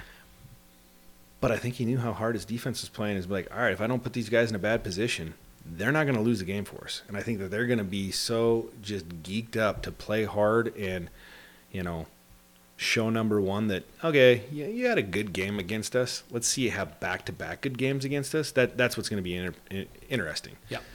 And then I wish it was about another 20 degrees colder because, I mean.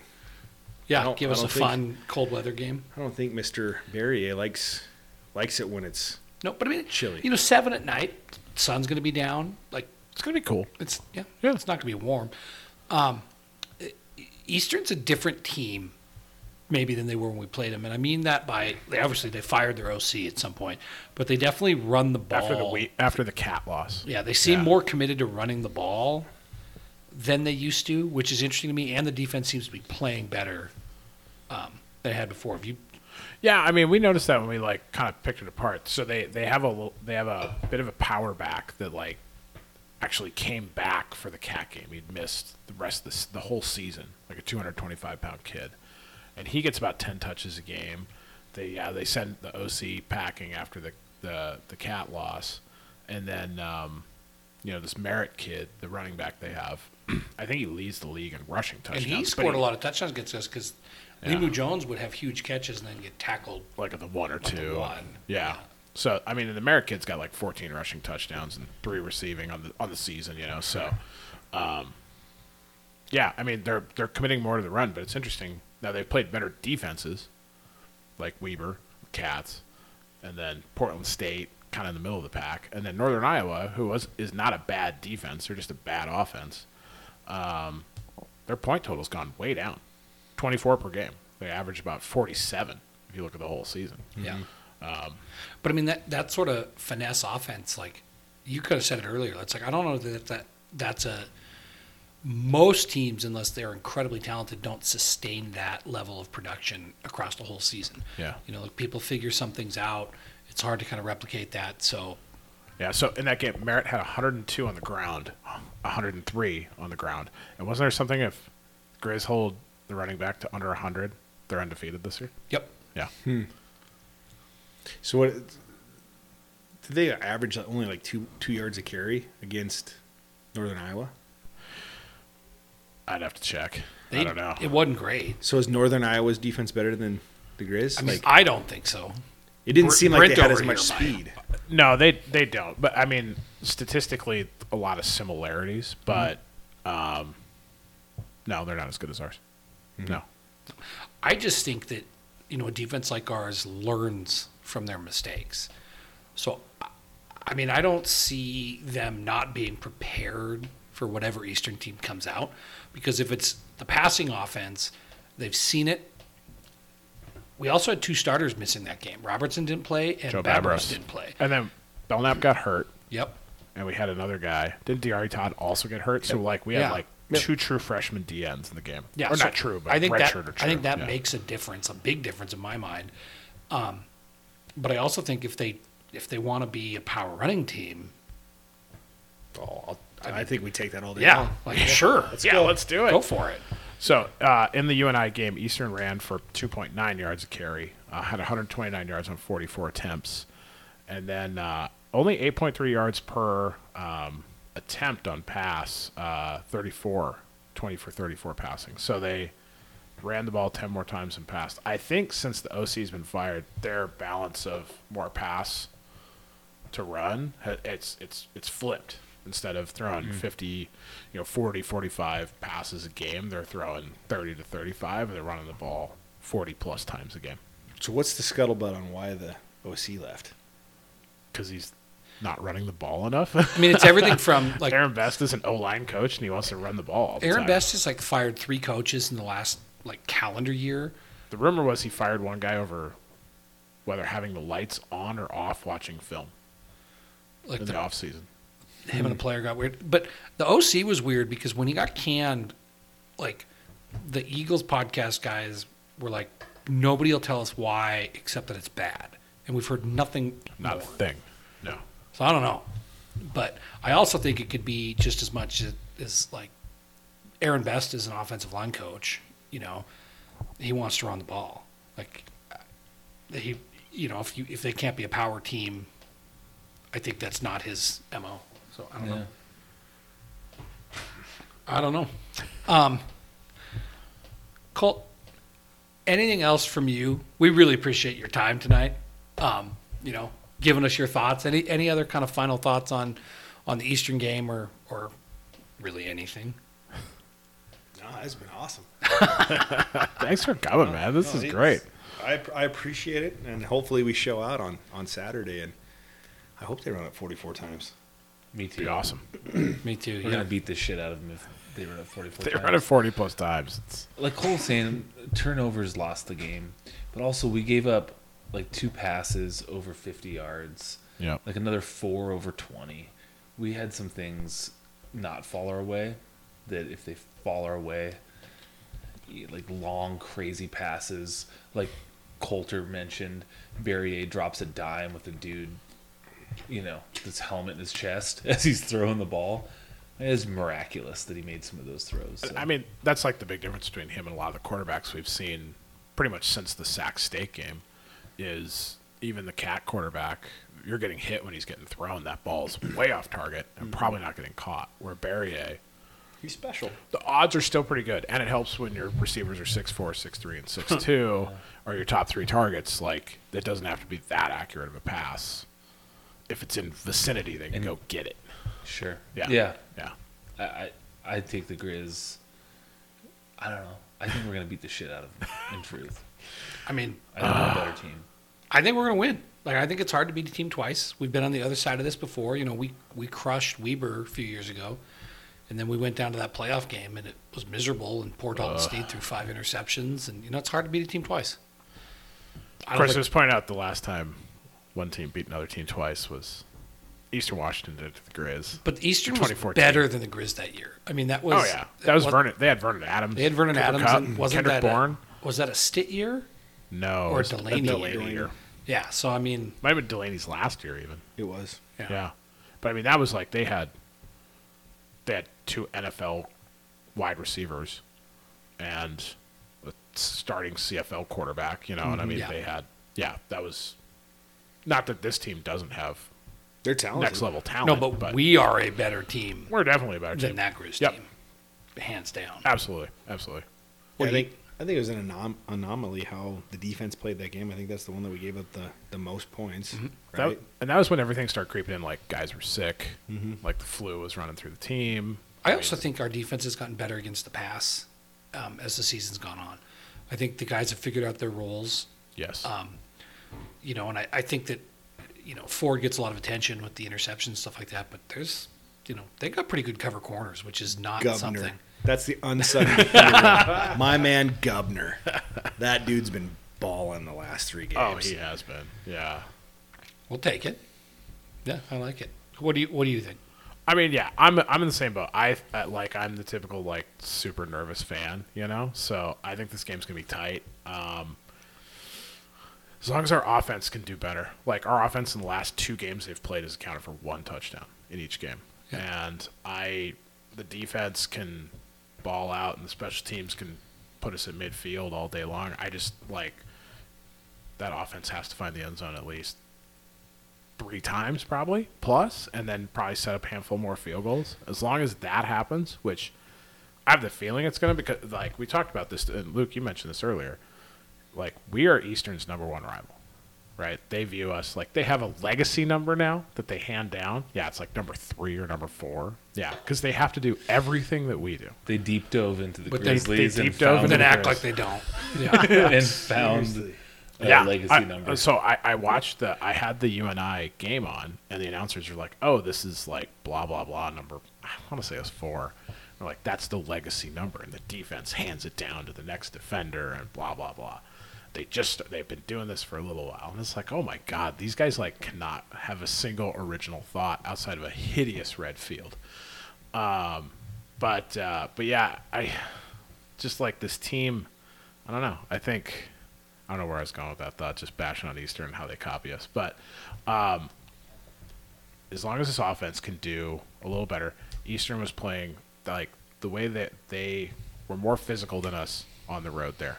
I don't think that's going to happen twice. I just cannot imagine, especially with that team we saw against the Cats, knowing the players we have, knowing the coaches we have. I can't imagine it. And, I mean, maybe they get lucky just because they've got some incredibly skilled wide receivers. They get a couple deep shots over the top, and that's the difference. I could see that.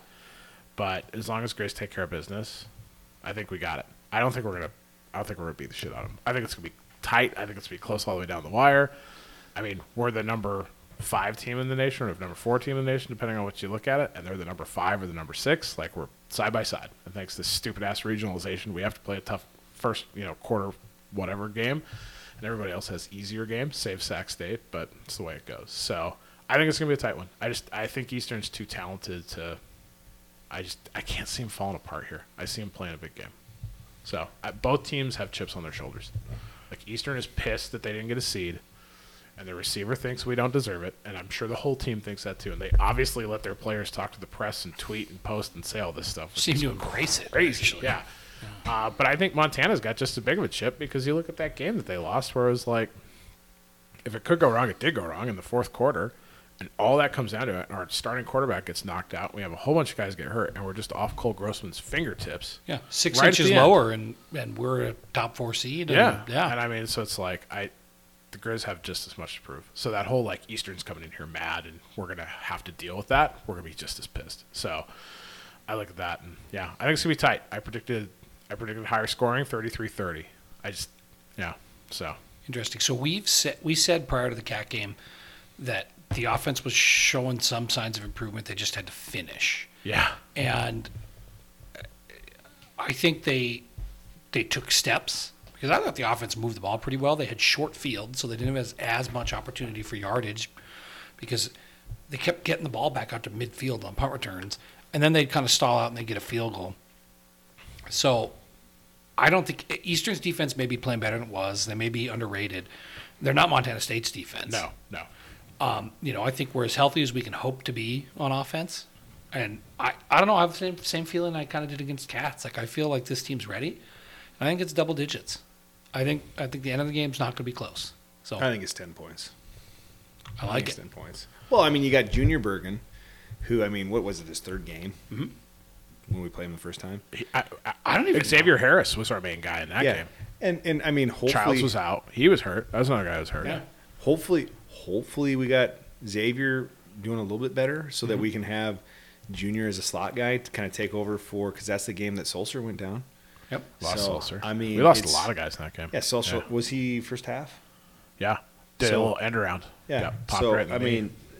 those... That was Garrett Graves' first start, right? Yep. Graves was playing for Robertson. Imagine starting your first game against that offense. Yeah. Well, and then one of the things that kind of goes under is like the turmoil in the O-line at that time. Yeah. And we Oh, still, yeah. I mean, that's, Colton Kynes retires. Mm-hmm. I mean, now they've got some of the guys that have been kind of They've in there a played little that. bit more. Yeah. I mean, hopefully when we ran the ball well on them when, we had kind of the O-line kind of thrown together last minute, like on Friday before they Yeah. go over. Like that's tough. And we've heard that too from Bobby at Quarterback Club, where it's like, you finish a game and it's like, all right, the right tackle and left guard didn't practice. They couldn't do the walkthrough, and they couldn't practice Tuesday, couldn't practice Wednesday, and we just don't know where we're at. And it's like, it's tough, especially for an O-line, where it's like, It's communication. you don't practice together for the whole week, and that's like Friday you do the walkthrough. It's like, all right, we're good to go. Like, these are the guys. And I would assume this week our starting five is locked in. and has been for a few weeks now. So, right? We It's haven't just- had a jumble at O-line for No, with 3 Cook back, weeks. with Cook back last week. Cookback, yeah. Because we had the freshman starting. Yeah.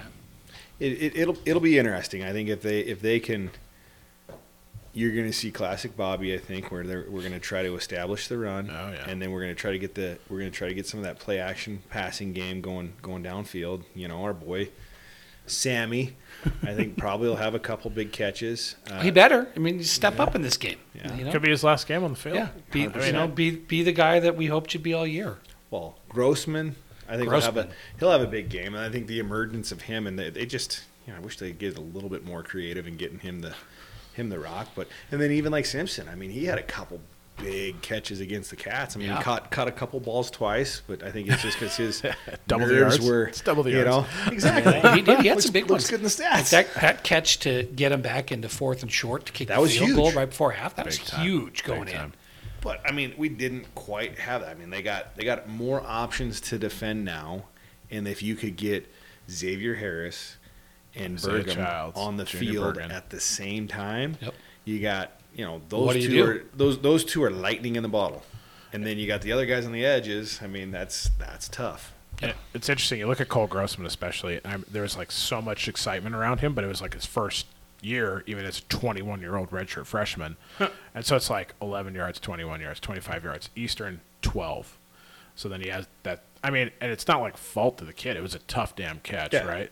So then he goes next week 70 yards and a touchdown. Next week 53. Idaho, weird game, but does have a touchdown. Southern Utah 66 and a touch. Northern Colorado 49 and a touchdown. Northern Arizona 93. And Cats 27, but a pretty big, Big catch. big conversion. So it's just like Cole is not the guy when we played him the first time. He's like a legit pass catching threat now, Yeah. where he was still finding his Which feet there. that so is Junior Bergen. Makes Yeah. the defense have to account for him. Yep. And then the cool thing about Bobby when he sets stuff up, I mean that pass out of the backfield. Now they got to account for Junior coming out of the backfield. And then if they switch it up and like have Xavier, just go right down the seam. I mean those that stretch in the field and the big dynamic plays that we haven't really had this year. Yeah, no. So I mean, I hope that they can get the running game going a little bit more, because that's gonna help set up the other the passing game, the play action. I mean that's something that we haven't seen as much this year with them. No. Yeah. It's true. It's true. Yeah. And, we haven't seen them do much in the way of, trick plays or double pass or anything like that. And they used to do that occasionally. I don't know. I think it'll be interesting to see what they pull out of the bag. Maybe nothing, but I doubt it. I want Malik Flowers to have 8 to 10 touches. Handoffs. Why did he disappear? Has he been We got- banged up, or He got a little dinged up. What game was that? His last home game. Was it Southern Utah? Yeah, I mean, he got Yeah. dinged up and they missed a game. And then missed a game. Well, then no one he kicked kinda- to him, but he then we kinda didn't use disappeared him. before that. But part of it's like, Yeah. when Cam got hurt, and they put Brown in. The offense wasn't creative to begin with this year. They just haven't been that creative, and then they kind of, it's like they pulled it back even more, and they didn't even really do things to like put Brown in positions where it's like, well, he's got some skills in these areas, and Flowers just kind of shrunk away. So it was nice to see them do a couple handoffs to Flowers out of the backfield to try and give him the ball in some space, Yep. and read your blocks. yeah, well, that's you're probably right. I mean, you played like He set up the block. I mean, Sammy was doing his best to block out. Yeah, But don't run up his back. Don't run up his back. Go out around him, and you probably. I mean, You if got some more you space. can run a kickoff return by setting up blocks, come on, man. Yeah. I mean, that was on TV. And you're like, what are you doing? Cutting up his backside right there. Like, go out around him. And I just want to see the slant to Malik. I mean, just kind of like when we had the slant to let a fast guy run in space, like with him the ball, let Samari. him go. against Reber. Southern Louisiana. Oh, Reber, yeah. Yeah, just Yep. Get him out there. fast guys in space. I mean, this game's not that hard. All right. I like it. Easy. It's an easy. Take it from a national champion. Yeah, he's national champion. Colt, thank you for taking the time to be on this pod. Listeners, we're going to get Colt out of here, and then we'll finish with your questions and wrap up. But, Colt, we really appreciate it. Thanks for giving us 2 hours of your Monday night. I really appreciate the It opportunity. was nice to meet you. Nice meeting you, too. Go Griz. Absolutely. Beware in Bozeman. Go at your own risk. All right. Hey, that was a lot of fun. Like, Colt was a good guest to have on, That was on this great. pod. I can't believe it's taken me this long to meet this guy. He was great to listen to. I know. I was talking to him this weekend when I kind of in my head was like, we got to get him on. And Stacy mentioned you, and I was like, Colt, you would like Luke. I knew Colt already knew who Bryn was. Like, you would like Luke. Well, I drank a couple of his beers at one of his tailgates once without meeting him. Oh, I should have brought that up. I should have been like, hey, Luke's been to the tailgate. I almost did. He's the most welcoming tailgate host there is. We all just throw beer. He's got. Is he? Are they in your spot? Yeah, he is. Yeah, he pulls into your spot too, doesn't he? No, he's 2 down from us. Okay. So I'll help set up my company tailgate and then go down to his. But he has this tailgate trailer that looks like a bomb shelter because it's. We should have asked him about this actually, but it's like he sells commercial insurance lines, and so he's got all kinds of like clients, like big rig oil field guys and truckers because his family's got trucking background and just all this stuff. So somewhere along the line, he met these guys. They were selling this trailer wholesale for like $1, and it is designed to be in the oil fields, and it's like a tank. Like if there's ever a bomb threat, that is where I want to be. But he's got a TV inside of it, right? No, Is that no, the one there's, I've seen? it's it's just put the stuff in there and get it out. Like it is something else. But we drop beer off, and he brings it in. It's great. We'll have to have him back on. I don't know when, next season, or sometime. He was fun. Yeah, maybe a pre-Brawl week. He'd be a good guest there too.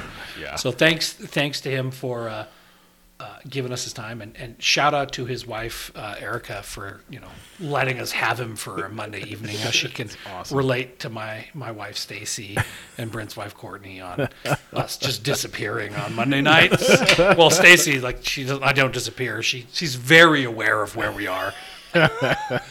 Hey, well, Dylan misses me and our Call of Duty clan, so That's fair. yeah, We've all got our things. All right, let's jump in and Let's do it. and finish these questions up. All right. Yeah, Twitter up. Or you want me to hit Egriz here? Why don't you start with Egriz?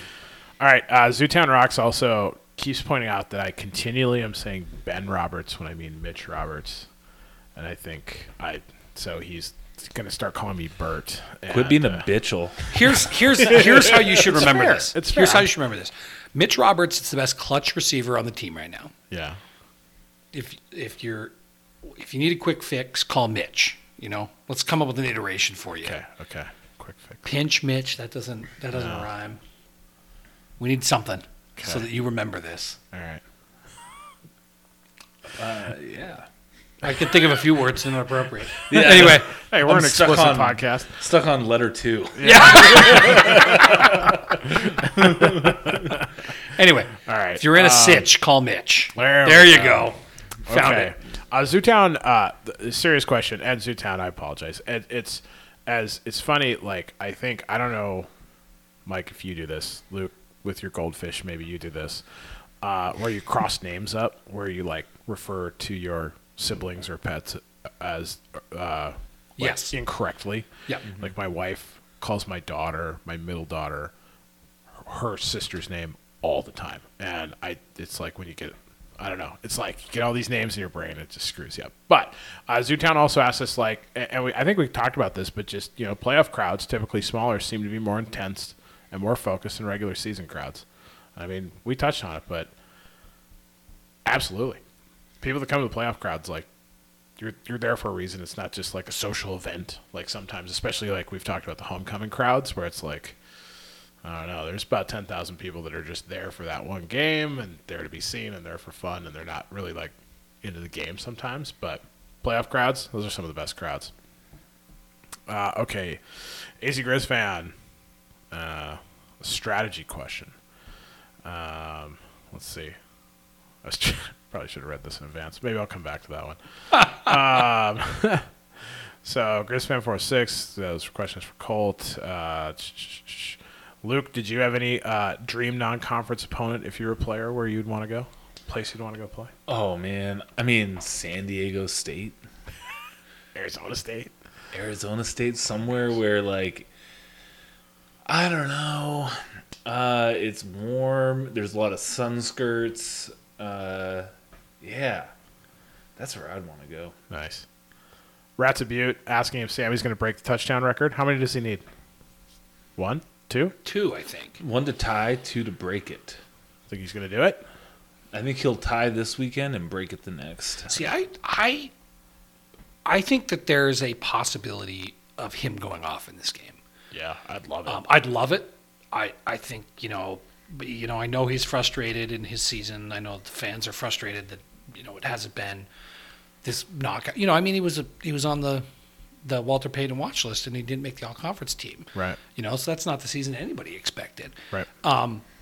But, you can cement your legacy because I think we can all agree he's one of the best receivers, to play here from a production and game standpoint. I mean, he was up there on all the lists. He's in the top 5. He's a great Didn't somebody leader. tweet out that he's the only receiver in the top 5 in all the major receiving categories? I think Sean Rainey tweeted that. Yeah. Yeah. So, I mean, sure, your senior season didn't go quite as you wanted, but you have a huge game in your last home game against, a conference foe who beat us earlier in the year. People are going to forget all that. Yeah. Just go out and show the world. I think we're going to get the run game going. And as that becomes, more established, it's going to make life easier on a guy like Sammy. Yeah, agreed. Okay, rereading AZ Griz fans here. So, in terms of what do we think the coaches are going to do here? Because defensively, I'm kind of paraphrasing what he's asking here. Blitz heavy, send 4 or more regularly with the risk of not getting to Barrier. Send 4 more regularly. Just keep it as a 4-man rush. Have guys sit back, or kind of do what we did the first time and what we've done most of the season: throw the kitchen sink at Barrier, hope to disrupt him, hit him, throw him off. Well, obviously, just like the last game, that puts a lot of positions where you've got safeties and corners on an island. So, what do you think?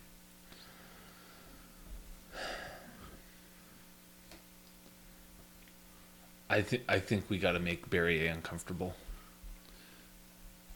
I mean, I still think we were this close to getting him, and we were starting freshman ends. Yeah. It's like I might go with our plan still. Yeah. And if that's not working, there's nothing that says you can't switch up your plan. But I do know that if we can hit him, that's going to make a difference. Big time. Yeah. And that's been our MO. And we've talked about this on the pod. Like, you got to find the balance between, scheming to take away what you think the other team's going to do and just going out and doing what you do well and saying, beat it. Yeah.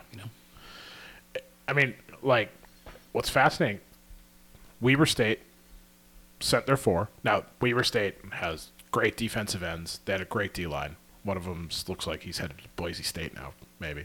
Regardless. MSU just played their front 4. Northern Iowa mostly played their front 4. And then they'd keep a linebacker to spy. And then if Barrier got out of the pocket, that linebacker would come up and give him some heat and force them into errors. In those 3 games, they didn't put up a lot of points. But granted, you go back to that Griz game when we played, more inexperienced on the D line, and then in the secondary too, just guys not totally finding their footing yet. We pressured the hell out of Barrier and saved that fourth quarter. I mean, they only had 10 points going in the fourth quarter, right? So it's like both ways work. Now, I would assume this coaching staff is just going to say what we do currently works. I'm going to guess it's going to be blitz heavy until if it completely falls apart and they got to back it out. But we threw a lot of wrinkles at MSU. I'll bet they're going to have some wrinkles that Eastern doesn't expect to. Would be my guess. Yeah. And I like our odds if Eastern's going to run the ball 10 more times a game. Yeah. Right. I pulled it up. So Cats, they ran over 40 times. Davis, they ran over 40 times. Portland State, for some reason, they only ran like 25. And then UNI, they ran. So, I mean, Best wants to run the ball 40-plus times a game. But, I mean, the Cats, they ran over 40 times, and their offense was terrible. Yeah. Like, their offense, like, that's the thing that I think is maybe being underplayed in all of this is their offense has not been scoring points the same way. So is this an Aaron Best rope-a-dope, and they're going to come out and pass the ball 60 times a game on us? I think it's an Aaron Best ego thing. Yeah, probably. Yeah.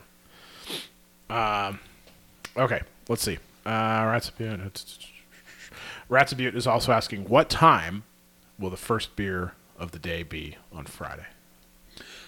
Well, I get done teaching at 9:50 a.m. It's 9:51. I mean, if the game's at 7, they're going to say you can't start your tailgates till 5, but, you know. No one polices that this year. So the game's at 7. I have blocked off my entire afternoon, make sure that nobody puts anything on my calendar. Same. So I'm going to go over under 2. Yeah, I'm thinking 2 to 3. Yeah. I'd love to get in there super early. I mean, what's stopping you, right? What? Yeah, what's to stop people from rolling up?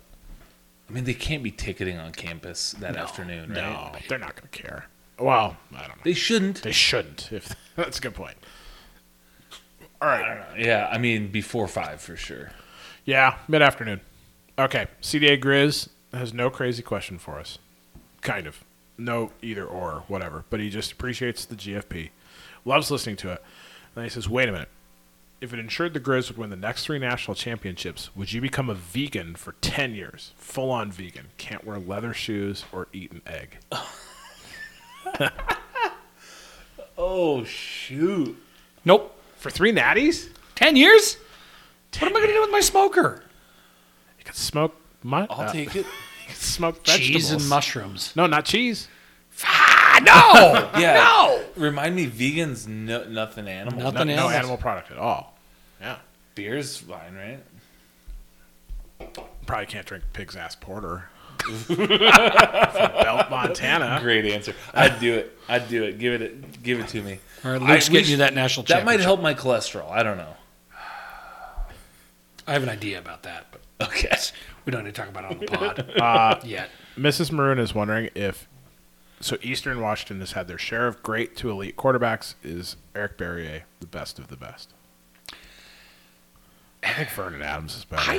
Vernon Adams still, scared's not the right word, but you went into a game with Vernon Adams and it was just like, this dude is gonna beat us. And I actually think Barrier's got that too. It's like the guy runs around, he doesn't go down, and he finds somebody downfield, and it's infuriating. So it's like what we are asking to rank is like, you know, the equivalent of, you know, the Eagles having their, you know, Joe Montana and Steve Young, you know, which they also had guys before him that were good too. So I don't take it as a knock, but I think that if I was making the all-time Eastern Washington team, I put Vernon Adams as QB1. Agreed. Yeah, he had that X factor that just, and I'm gonna say for me, fear is the right word. Like, you know, I fear him. I think we can beat Barrier. I think we are going. We have. Yeah. We have. In this stadium. Yeah, a couple years ago. Yeah. Uncle Rico, new to the podcast, but appreciates what we do. Thinks Cole Grossman is a tough matchup for the defense. Love to see the Griz get him the ball more. Good relief for Chris Brown. Could do the same for Cam, bootleg screens. Any more thoughts on Cole Grossman? I think we kind of touched quite a bit. No, we agree with you. Yeah. And if you're new to the pod, you kind of missed it. But we actually, Brent touched on this earlier. But you did It's too, like earlier. you look at the stats, and he's really come out of a shell. And I actually think that's maybe the one positive of our offense struggling for those first few games Chris Brown started was Chris Brown needed a safety valve, and it was Cole Grossman. Coolest guy. Yeah. And it kind of illustrated like, hey, this guy's ready for a role. And he's just been getting better and better as the season goes on. Absolutely. So, Yep. yeah. Pussycat Killers is wondering if the Grizz come out and beat Eastern like we did to the Cats. Are the Grizz back? Are they legit national title contenders? I mean, if the Grizz come out and beat Eastern like they did to the Cats, then the last 2 full seasons they will have played, they would have been in the final 8 teams in the nation. Yes. So, I mean, for everybody celebrating like this, like, well, the Grizz keep saying they're back and they're not back. It's like, how many of those programs have been anywhere near the final 8 once, much less the final 16, Yeah. 2 full seasons in a row? In a row. Yeah. Are the Grizz back as in national champions back? No, they got to go win a national championship. Yeah, And they until do, they yeah. do, they're not back at that level. But And I mean, I think we're going to win this Friday, but this is an incomplete team still. Absolutely. So if we win and we're in the top 8 for 2 consecutive seasons, and we get there again here with a very incomplete team, I would say I like the trajectory of this Bobby Houck infrastructure. Same. So a lot to be excited about. Yep. All right. One more. Wolf777 loves the podcast. Wanted to join into the what if games. So he's got kind of a detailed breakdown here. It's not CDA. Like CDA definitely is trademarked the way he asks us questions here. So unbeknownst to us, you come across the devil during your travels to that portal to hell in Cheney earlier this season. He gives you the following offer if you took it in that moment of weakness after the hard-fought game. What you give up, we will never know, but it must have been good to earn this rematch at home. So you can pick one and only one defensive player to have the game of his life on Friday night. Ooh. The rest of the defense plays as they have all season. Who do you take knowing that they could be the key to the victory? Who do you want to see at 200%? He adds in tough choices in his mind.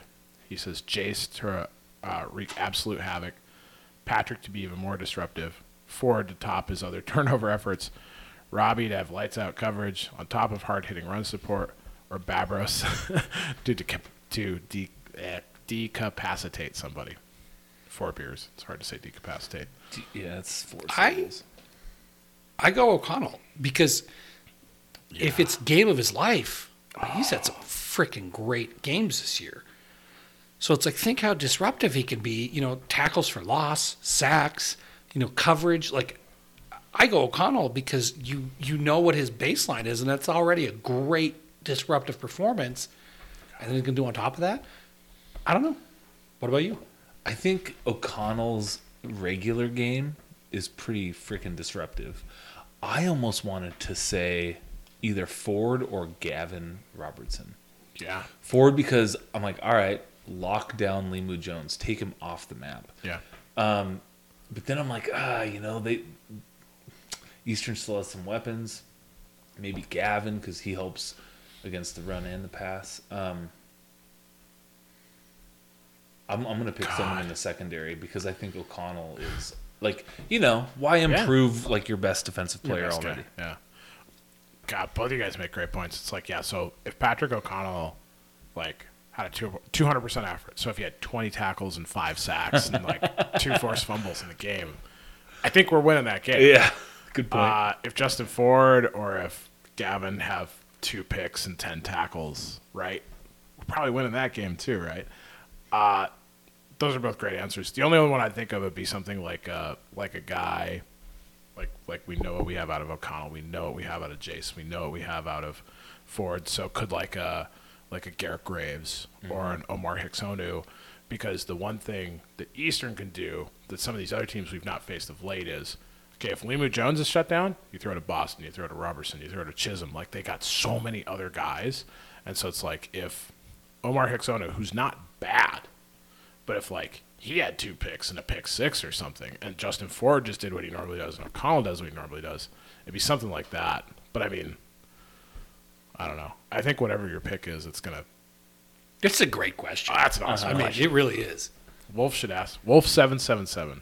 Awesome question. This is like when you get development points in Madden. Who do you spend them on, right? That's a great comparison. Do you shore up the worst defensive player, or like do you make your all-star your 97 and 99? Yeah, you take that speed from 98 to 99. Yeah. Think of a difference maker. All right, that's it for you, Griz.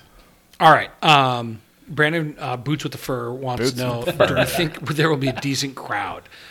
He thinks Montana kind of got screwed having a Friday night game. I'm not sure I agree with that. Lots of people need to work off that day in order to travel, and I get it because he's probably one of them. I mean, he's a teacher, and so it's like that is probably true. I bet that the attendance of this game will be better than Montana's historical second-round attendance average. I think it's Eastern. I think people are pumped coming off that Cat game. Yep. It's a night game. It's going to be hopping. I bet the student section is jam-packed. Mm-hmm. You know, because they're back. They just had a hell of a time at the MSU game. It's not, it's not final. Finals is still a weekend away. So it's like, you go out and you just have a freaking ball in that, probably get tuned up. And Colt kind of said something that I'm going to repeat or rephrase. But I do think, like, muscle memory in the Cat game, Griz Nation, like, re-experienced what it was like to be, like, an omnipresent force. Like, it was so fun and so loud, and we haven't had that in quite a while. So I think, like, it was such a fun experience. I think we're going to come back for the second helping. Well, so I'm looking back. Granted, it's a little tough measuring stick because the last handful of home playoff games we've had have been the weekend right after. Mm-hmm. So Sela we had 2 years ago. We had about 16-5. But Sela was after a bye. Because then we went to Weber and we were in the quarterfinals. Good point. Yeah. So we had 16-5. Got to go back a few more years beyond that. And South Dakota State, Bob Stitt's one playoff year. We had 14,500. I thought we had more there. But then we played San Diego, 14,000. So based upon some inside knowledge that we had coming from QB Club, we're ahead of that pace. Dramatically ahead of all these. We're kind of floating around that 20,000 Griz fans, go get your tickets. It's not going to be like a terrible night. It's going to be great. Upper 30s, yeah. The Coastal Carolina game, that game was so bitterly cold. We had, it says 17,000. There was not 17,000 people in those stands. But, so, I mean, our trends show first, early playoff games, let's just say 15 to 17. And we're already 3,000 over the top end of that. So, it's going to be a big crowd. Should be fun. A lot of fun. And I think the other thing, granted they don't have a big fan base travels, but I think you're going to have an okay showing of Eastern fans there too. I'd guess. I mean, there's not a lot. Oh yeah, but I mean, some. Tickets are available. There'll be Eastern fans. Though the one thing I would say about that is, Eastern has trouble filling their own stadium. So yeah, I wonder how many Eastern fans are actually going to, in a week, buy tickets and come. I bet they'll have a great crowd representation. But I mean, I don't think it's going to be like 5,000. Last weekend was tough. For watching games because of the holiday. But they had 3,800 people at that game. It was rough, but it was rough. Gross out, every playoff game across the board was terrible. Like South Dakota State was awful, and they've got a pretty good setup. Yeah, I think it was an Eastern fan was bragging where they're like, we outsold South Dakota State, and I pulled it up and it was like, Eastern had 3,600 and South Dakota had like 3,500. It was like, by 100 tickets broke. I mean, I guess, yes, you did. But shit, man, okay. God, who knows? All right. Great question. And Brandon, if you need us to write your principal a note on the importance of you getting Friday off, we can do that. In fact, we can do that for any of you. Yeah. Yeah. Why not? We'll put it on official Griz Fan Pod letterhead, a.k.a. we'll tweet it. So, just send us what you need. Hey, my dad's a doctor. Hey. PhD from the University of Montana. Yeah, We'll have the note is Dr. going to Wahlberg say, write you a note. to whom it may concern, it is crucial that the Grizzlies of Montana have fill in the blank. Brandon Boots with the fur. Brandon's boss in the stadium is a guy named Wade Johnson. All right. Who had he's a superintendent of Cut Bank Public Schools, and he has a son who played college football. All He right. gets it. He gets it. Yeah, Perfect. Wade, let Brandon go. Let Brandon come to the game. All right. Maybe we should clip this.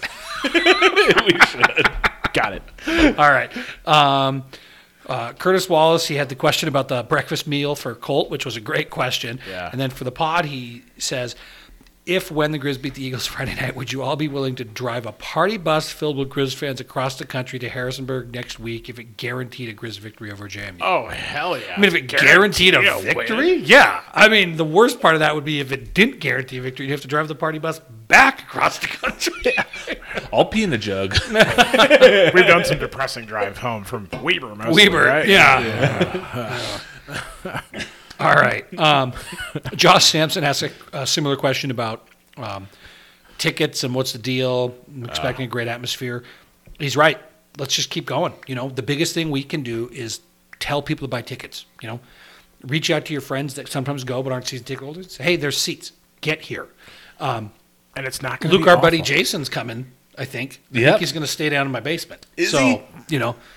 I probably have one more place I could put someone. I don't know who I would trust from our audience, but Jim Messina. You can bump Jason and have the. I have a guest bedroom, too, so Jim Messina, if Mike is full, I got you. Jim, buddy. these guys are lame. You're staying with me. They got kids they got to put down. Be like, Jim, quiet hours are 9. We'll go drink bourbon together. I like it. All right. I missed a Colt question about would you ask Bobby 10 stupid questions per day for a year in exchange for a national championship? Actually, I think a player could get away with that easier than we could. Absolutely. Me and my friends in high school used to do this to our history teacher, Mr. Ray Wani. We would subjectively grade his sarcastic reactions to us, but he didn't know we were messing with him. He'd be like, "Who invented the cotton gin?" And we'd be like, "Neil Armstrong." And he would look at us like we were the dumbest creatures on the planet. Like, there's no hope for you. He's guys. like, "We failed you. We have failed you. We have failed you." But I would try it and just, It's awesome. yeah. Anyway. All right. Casey Oman wants to know, even though it's rare to meet twice in the same season, how is it to beat an opponent? I actually asked Colt that. He wasn't directed to him, but I thought that was better for the player. And remember, 2 years ago, Bobby told us he'd been involved in more than 10 same season rematches, and only once had the team he was a part of win both games. And it wasn't in Montana. All right. Do these pants make me look snag? Asks. Are you as outraged that they overlooked the Rocksteady OD for all conference accolades?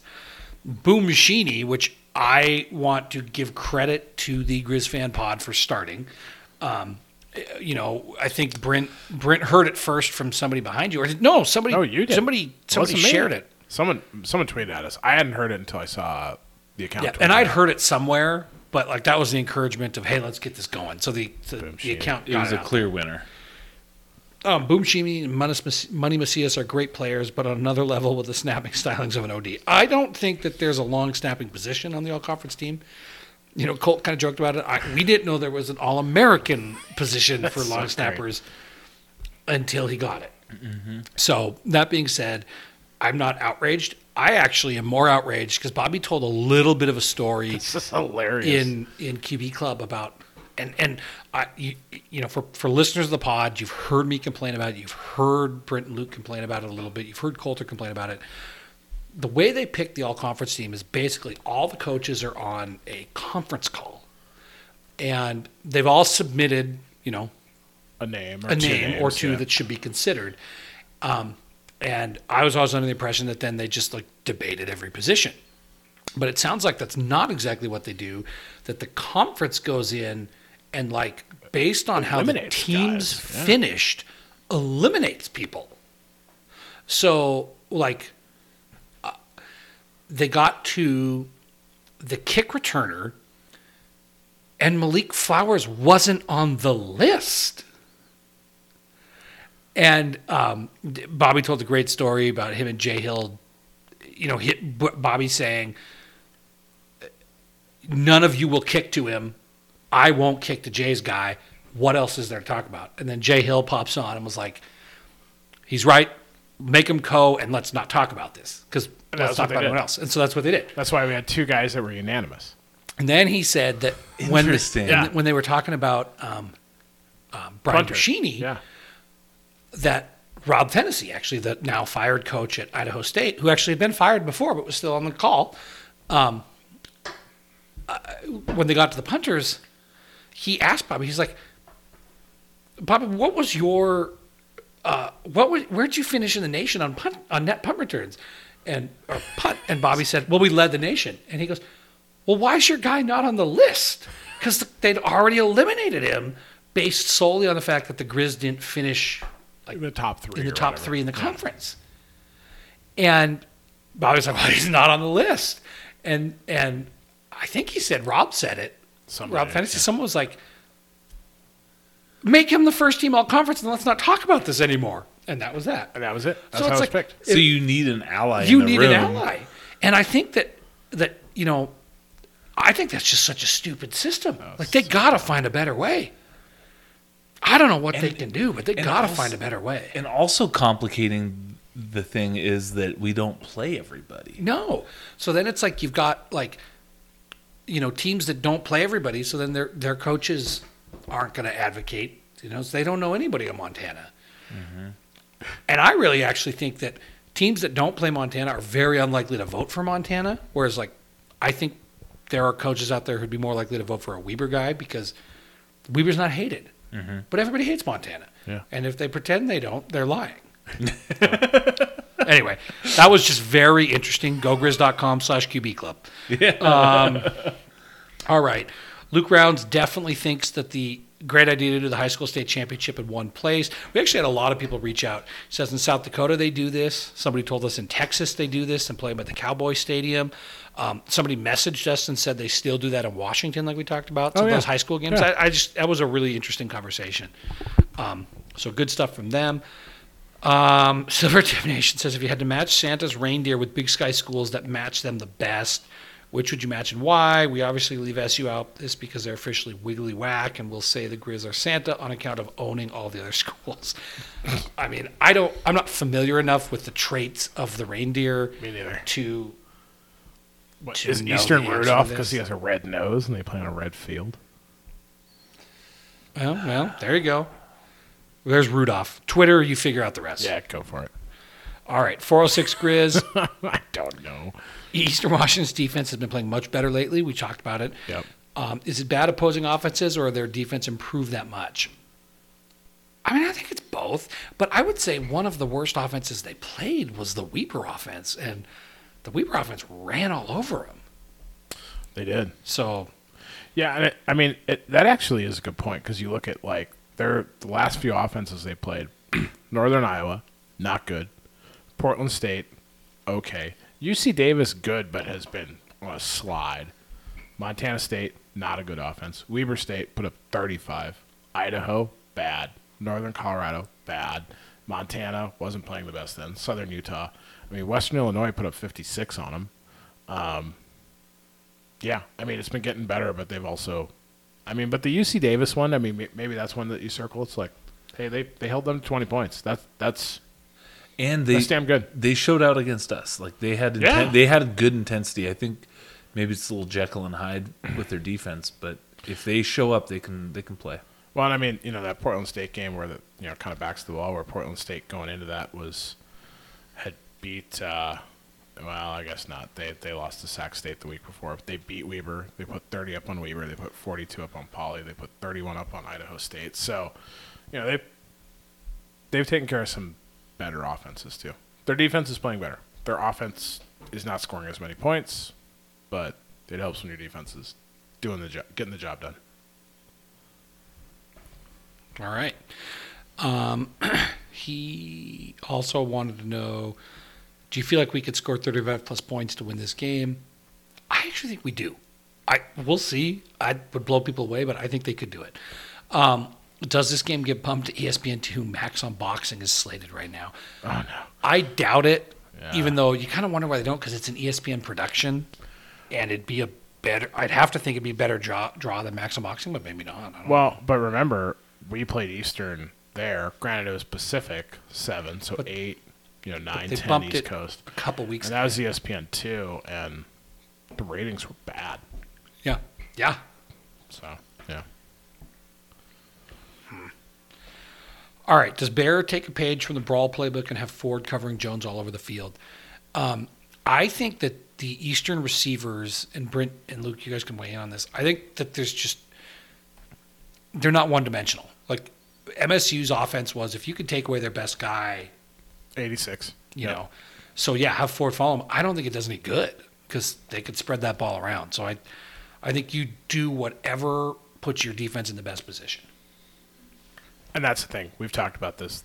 Eastern has 4 legit receivers, and their running back is also a very good receiver, too. So it's like they've got 5 targets across the field. And they did this to us last time. Lima Jones lined up in the slot all the time. I was thinking that I could see them shifting forward to the wide side, but not necessarily matching up on a particular receiver. Yeah, I think it's just they spread the ball too much. And that was like you and I, Lima Jones had 2 catches for like 30 yards. And Robertson had like 140 yards. Yeah. So it's just like They got good receivers. they got good receivers. And that was, you're right. Like the Cats, you take away the one guy, they have no one to throw to.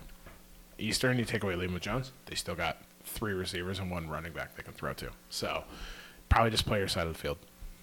Me, my guess. All right. Chris Carpio wants to know, what can the Grizzlies do differently this time around to contain Eastern's offense? All Eastern's losses seem to come from teams that can control the clock and limit Eastern's possessions.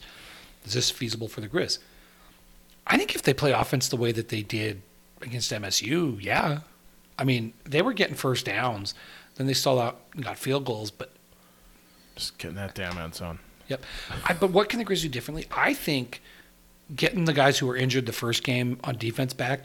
But I've said it on this pod. I think Robertson is an underrated guy in the secondary against the pass, even though I don't think Robertson is necessarily great against the pass per se. I just think that secondary operates better with their senior back there. Yeah, and The quarterback of the defense, right? right, exactly. Yeah. And I think, we held, I forget, what was it, 10 point? Eastern had 10 points going into the fourth quarter. Yes. And we go on to give up 24 points that quarter. Yeah. I think a huge part of that is our defense was ragged. We were tired. I don't think we're as tired because we're going to have more depth. We're coming off of a bye. And yeah, we're healthy, which ties into the depth thing. But also, if we can convert, a few more drives with a handful more first downs, we control more clock. That also helps our defense keep a game-long intensity. We swat a couple balls out of the air that turned into 50-yard plays, right? We don't have a turnover. There's like a lot of little things that I think Adds up in huge ways. And if just a couple of those things go our way this time, these coin flip things, I think sorry, Brent, I know this goes against what you think. I think we cruise to a victory. I'd love it. I'd love to be up like 20 with 8 minutes to go in the fourth quarter. Or maybe 24. 24. He's got it. He's Give me ready. a 4 score instead of it. All right. I mean, I might run over, Mike, if we're up 20, or something, I might run over to where you sit just so I can talk shit to Limu Jones if he's leaving. I want to come sit with you. He's already retweeted the pod. Really? Limu? Yeah. Oh, yeah, that's right. Because we were pointing out his bulletin board material, which that's crazy. You know, the thing is, I think a lot of people have been putting too much emphasis on it. And I honestly think it's like on the Facebook fan pages and stuff, everyone's like, oh, look what he said today. Look what he said this. And like, you know, it's like post-game, he's like, Missoula, here we come. Yeah, they are. And the dude put up 230 yards on us. He's the best receiver in the conference. Granted, I know Bobby Houck would never let anyone on the team, like, go onto a social setting and talk shit about their upcoming opponent, but that's the way Eastern rolls. And, I mean, if anyone has deserved to talk that way, it's him or it's Barrier, right? I mean, so, I don't know. I honestly think the fan reaction to the way he's been talking, that has been continually, like, reminding him and blah, blah, blah, and this and blah, blah, I think it's fueling him more. That's just my thing. I think, honestly, I tell my kids this, especially my daughters, just ignore it, and you're not going to give them fuel to keep doing the shit that they're doing, is my guess. Yeah, and I guess they earn the right to talk some shit, but also go take your name out their mouth, all right? Yeah. Lost to Britain fantasy football this week. Ha! 3 points. Got you tonight. Ooh, I didn't even check. Back up. God, my team's so bad. All right. All right. Corey Bleak kind of says, what defensive adjustments do we need to make to prevent another fourth quarter meltdown? What players will be available for this game that weren't? We've talked about the second one. Honestly, the first one, the biggest thing we can do to prevent a fourth quarter meltdown is not have offensive turnovers and stallouts and mistakes in the fourth quarter. Yeah. You know, if there's a time for us to pick up those first downs, it's in the fourth quarter. So let's not put our defense in shitty positions. That's what I think we can do differently. Yeah, definitely. Yeah. Do we put a spy on Barrier to contain his running threat this go around? I think we play our defense. Yeah. Yes. I mean, we got to where we are because of the defense that we have. And, I mean, we saw some things in that Eastern game where some of the ads, the blitzes, the lanes, just the experience that some of the newer guys were taking. They've played, 7 more games since. You just be smarter about your containment and the way you play, and it's going to clean up some of that stuff. So, yeah, you don't nuke what you've done all season for one game. I don't think. No. Sean Payhut. Is that how we want to say that? I think so. All right. Say Eastern keeps a back to protect EB like the second half of last game. Is that advantage Griz is they don't have to blitz as much and we have a quality secondary who can cover? I actually think that any time you take away an option for Barrier, it's probably a positive. Yeah. Because he moves around so much, it's one less guy you got to worry about. Absolutely. Yep. Agreed. So it's like, again, you're making them do something they don't normally do in their preferred offense. I think that's a good thing. What do you think? Yeah. All right. Let's see here. Eric Witz, do you guys feel the same energy for this game as you did the Brawl, or is it just me? I think we talked about this. I do. Like, I feel like the Brawl energy is carrying over, and it being a known opponent that people want to beat, people are excited for this game. The ticket sales suggest it. And I mean, that's like one of the things, like the kind of the blend both ways. Because I think we talked about this last week or maybe the week before, but it was like, oh, it's fun to like play, like, oh, to see what Incarnate Word is like, because you just don't know who they are. But it's like Eastern Washington's coming here, and they beat us earlier this year, and they have had our number on the road since they changed to the red field. We've not won on that stupid thing. Like, it's an intense game, and I think it just gets a little more attention from people to be like, yeah, I want to be there. I want to be a part of that game. Instead of like, oh, we're playing Tennessee Martin, and we know nothing about them, and here's 15,000 people that are going to have a fun time. Yeah. But, yeah. I mean, it'd be fun, but I think that, you know, the flip side of complaining about the bad draw is like we get a great game. Yeah. And I think people will be pumped. Name the poet, Mike, that summarizes my feelings here. Now we got problems, and I don't think we can solve them. You made a really deep cut, And baby, now we got bad blood. Man, you are hearkening back to our early years on this pod. Hannah is back in her Taylor Swift phase. So you do know it. So, but it's interesting because Don't blame it on Hannah. she's in her Taylor. Oh no, I You knew it. I knew You it. knew it. Let's be honest here. I knew it. She's in her Taylor Swift phase, but she's also in. She's been obsessed with the Old Dominion song, like "I Was on a Boat," because we must have played it on a boat this summer, and like she associates it with Colt actually, because we would camp on his property. I mean, it's crazy, but like in the last 4 days, that is the only thing that she wants to listen to. Constantly. But I mean, it could be nursery rhyme, so I'm good with it. So not I'm on a boat by the Lonely Island. No. Okay. I was on a boat that day. Oh, okay. Well, to the point, we got bad blood with these guys. I like it. I like it. Eric also points out that I have been forgiven for all past actions picking against the Saw Griz. that. Well played. It was all part of the long game, guys. Yeah. Tell Riley never to doubt me. 3D chess. Riley, don't doubt me. When we win the national title, Mike needs to be there on the field. They're like, "This is because Mike didn't think we were gonna gross. beat Northern Colorado." You know, Stop it. they let him hang out with the 2001 championship. They didn't let me. They just didn't know what to do when I showed up. That's so awesome. We just walked in with the Palmers, and I think it was Ingram was at the door. I was like, "Oh hey," and away we went.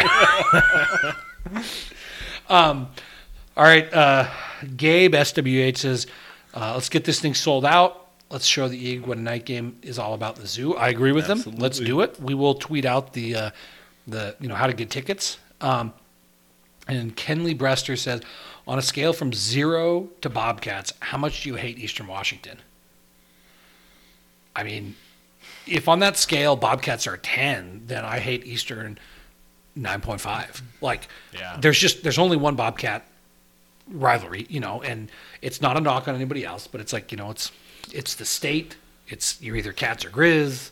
It's Hitler and Stalin. Stalin. But I mean, that red turf communism, it's all there. It's all there. Communism. Eastern, they're cocky. They've been good while the Griz have been down. Yep. Maybe that's correlated. If the Griz had been not down quite, so maybe I don't know. I'm just saying, just asking questions. Certainly didn't take advantage of it as much as you would think they should have. But yeah, I want to beat Eastern. I'm right there. Yeah. Yeah. All right. He says he hates Eastern almost as much. Not because they're a rival, because of their arrogant and cocky fans and players. Hey, look at that. That's funny. All right. Is that the same reason why everyone else in the conference hates Montana? Probably. Based on our stadium conversation where people are tweeting at us that Griz fans are terrible because Because we're proud of who we are and what we do. Our stadium and its location. I'd just like you guys to have a former player on a national championship team come on your podcast and talk about how important the fans are to the game. Yeah, Weber, go do that. Yeah, go do that. Let us know. All right. And that is it. Guys, any final thoughts on this week, on the Eastern game? I'm pumped. Yeah. I'm glad it's under the lights. I'm glad it's Friday. I'm ready. Mm-hmm. Like I said, I got excused from one of my company Christmas party. Right. So Helena, Berkshire agents, I love you all, but I'm not going to be there. Yeah. No, this is going to be a fun game under the lights. It's something that, I think if Griz Nation shows up, is rowdy, it's going to add 10% to the performance of this team, I think. Rarely, I kind of mock fans who use the, we did this and, Yeah. we did that. But it's different in stadiums that have an atmosphere like Griz can generate. We can help win this game if we show up. And I'm really excited for that atmosphere. Yeah, I think it's a great point. The players beat the Cats, and I think they beat them on a neutral field with nobody. Yes. I believe that. Oh yeah. But we were part of that game, and that was fun. Mm-hmm. You know, Man, I can't wait. This is gonna be a fun. It's gonna be. I mean, Friday night. Yeah, I just and what our crowd size is showing to be. Team we've seen before. We don't like each other. I mean, these games are always intense. So this is gonna be a fun one. I can't wait. Yep. So Griz Fan Pod Nation, your assignment is get people to come. You know, find people who are get a plus Griz two. fans. Go out there, Go to get plus 2 more. two. You know, find 2 tickets, or get people to go buy them who don't usually go, or who usually go. Let's fill this place up. Yep. Yeah. It's rocking. Find tickets. GoGriz.com. Let's go. Go Griz. Fight on.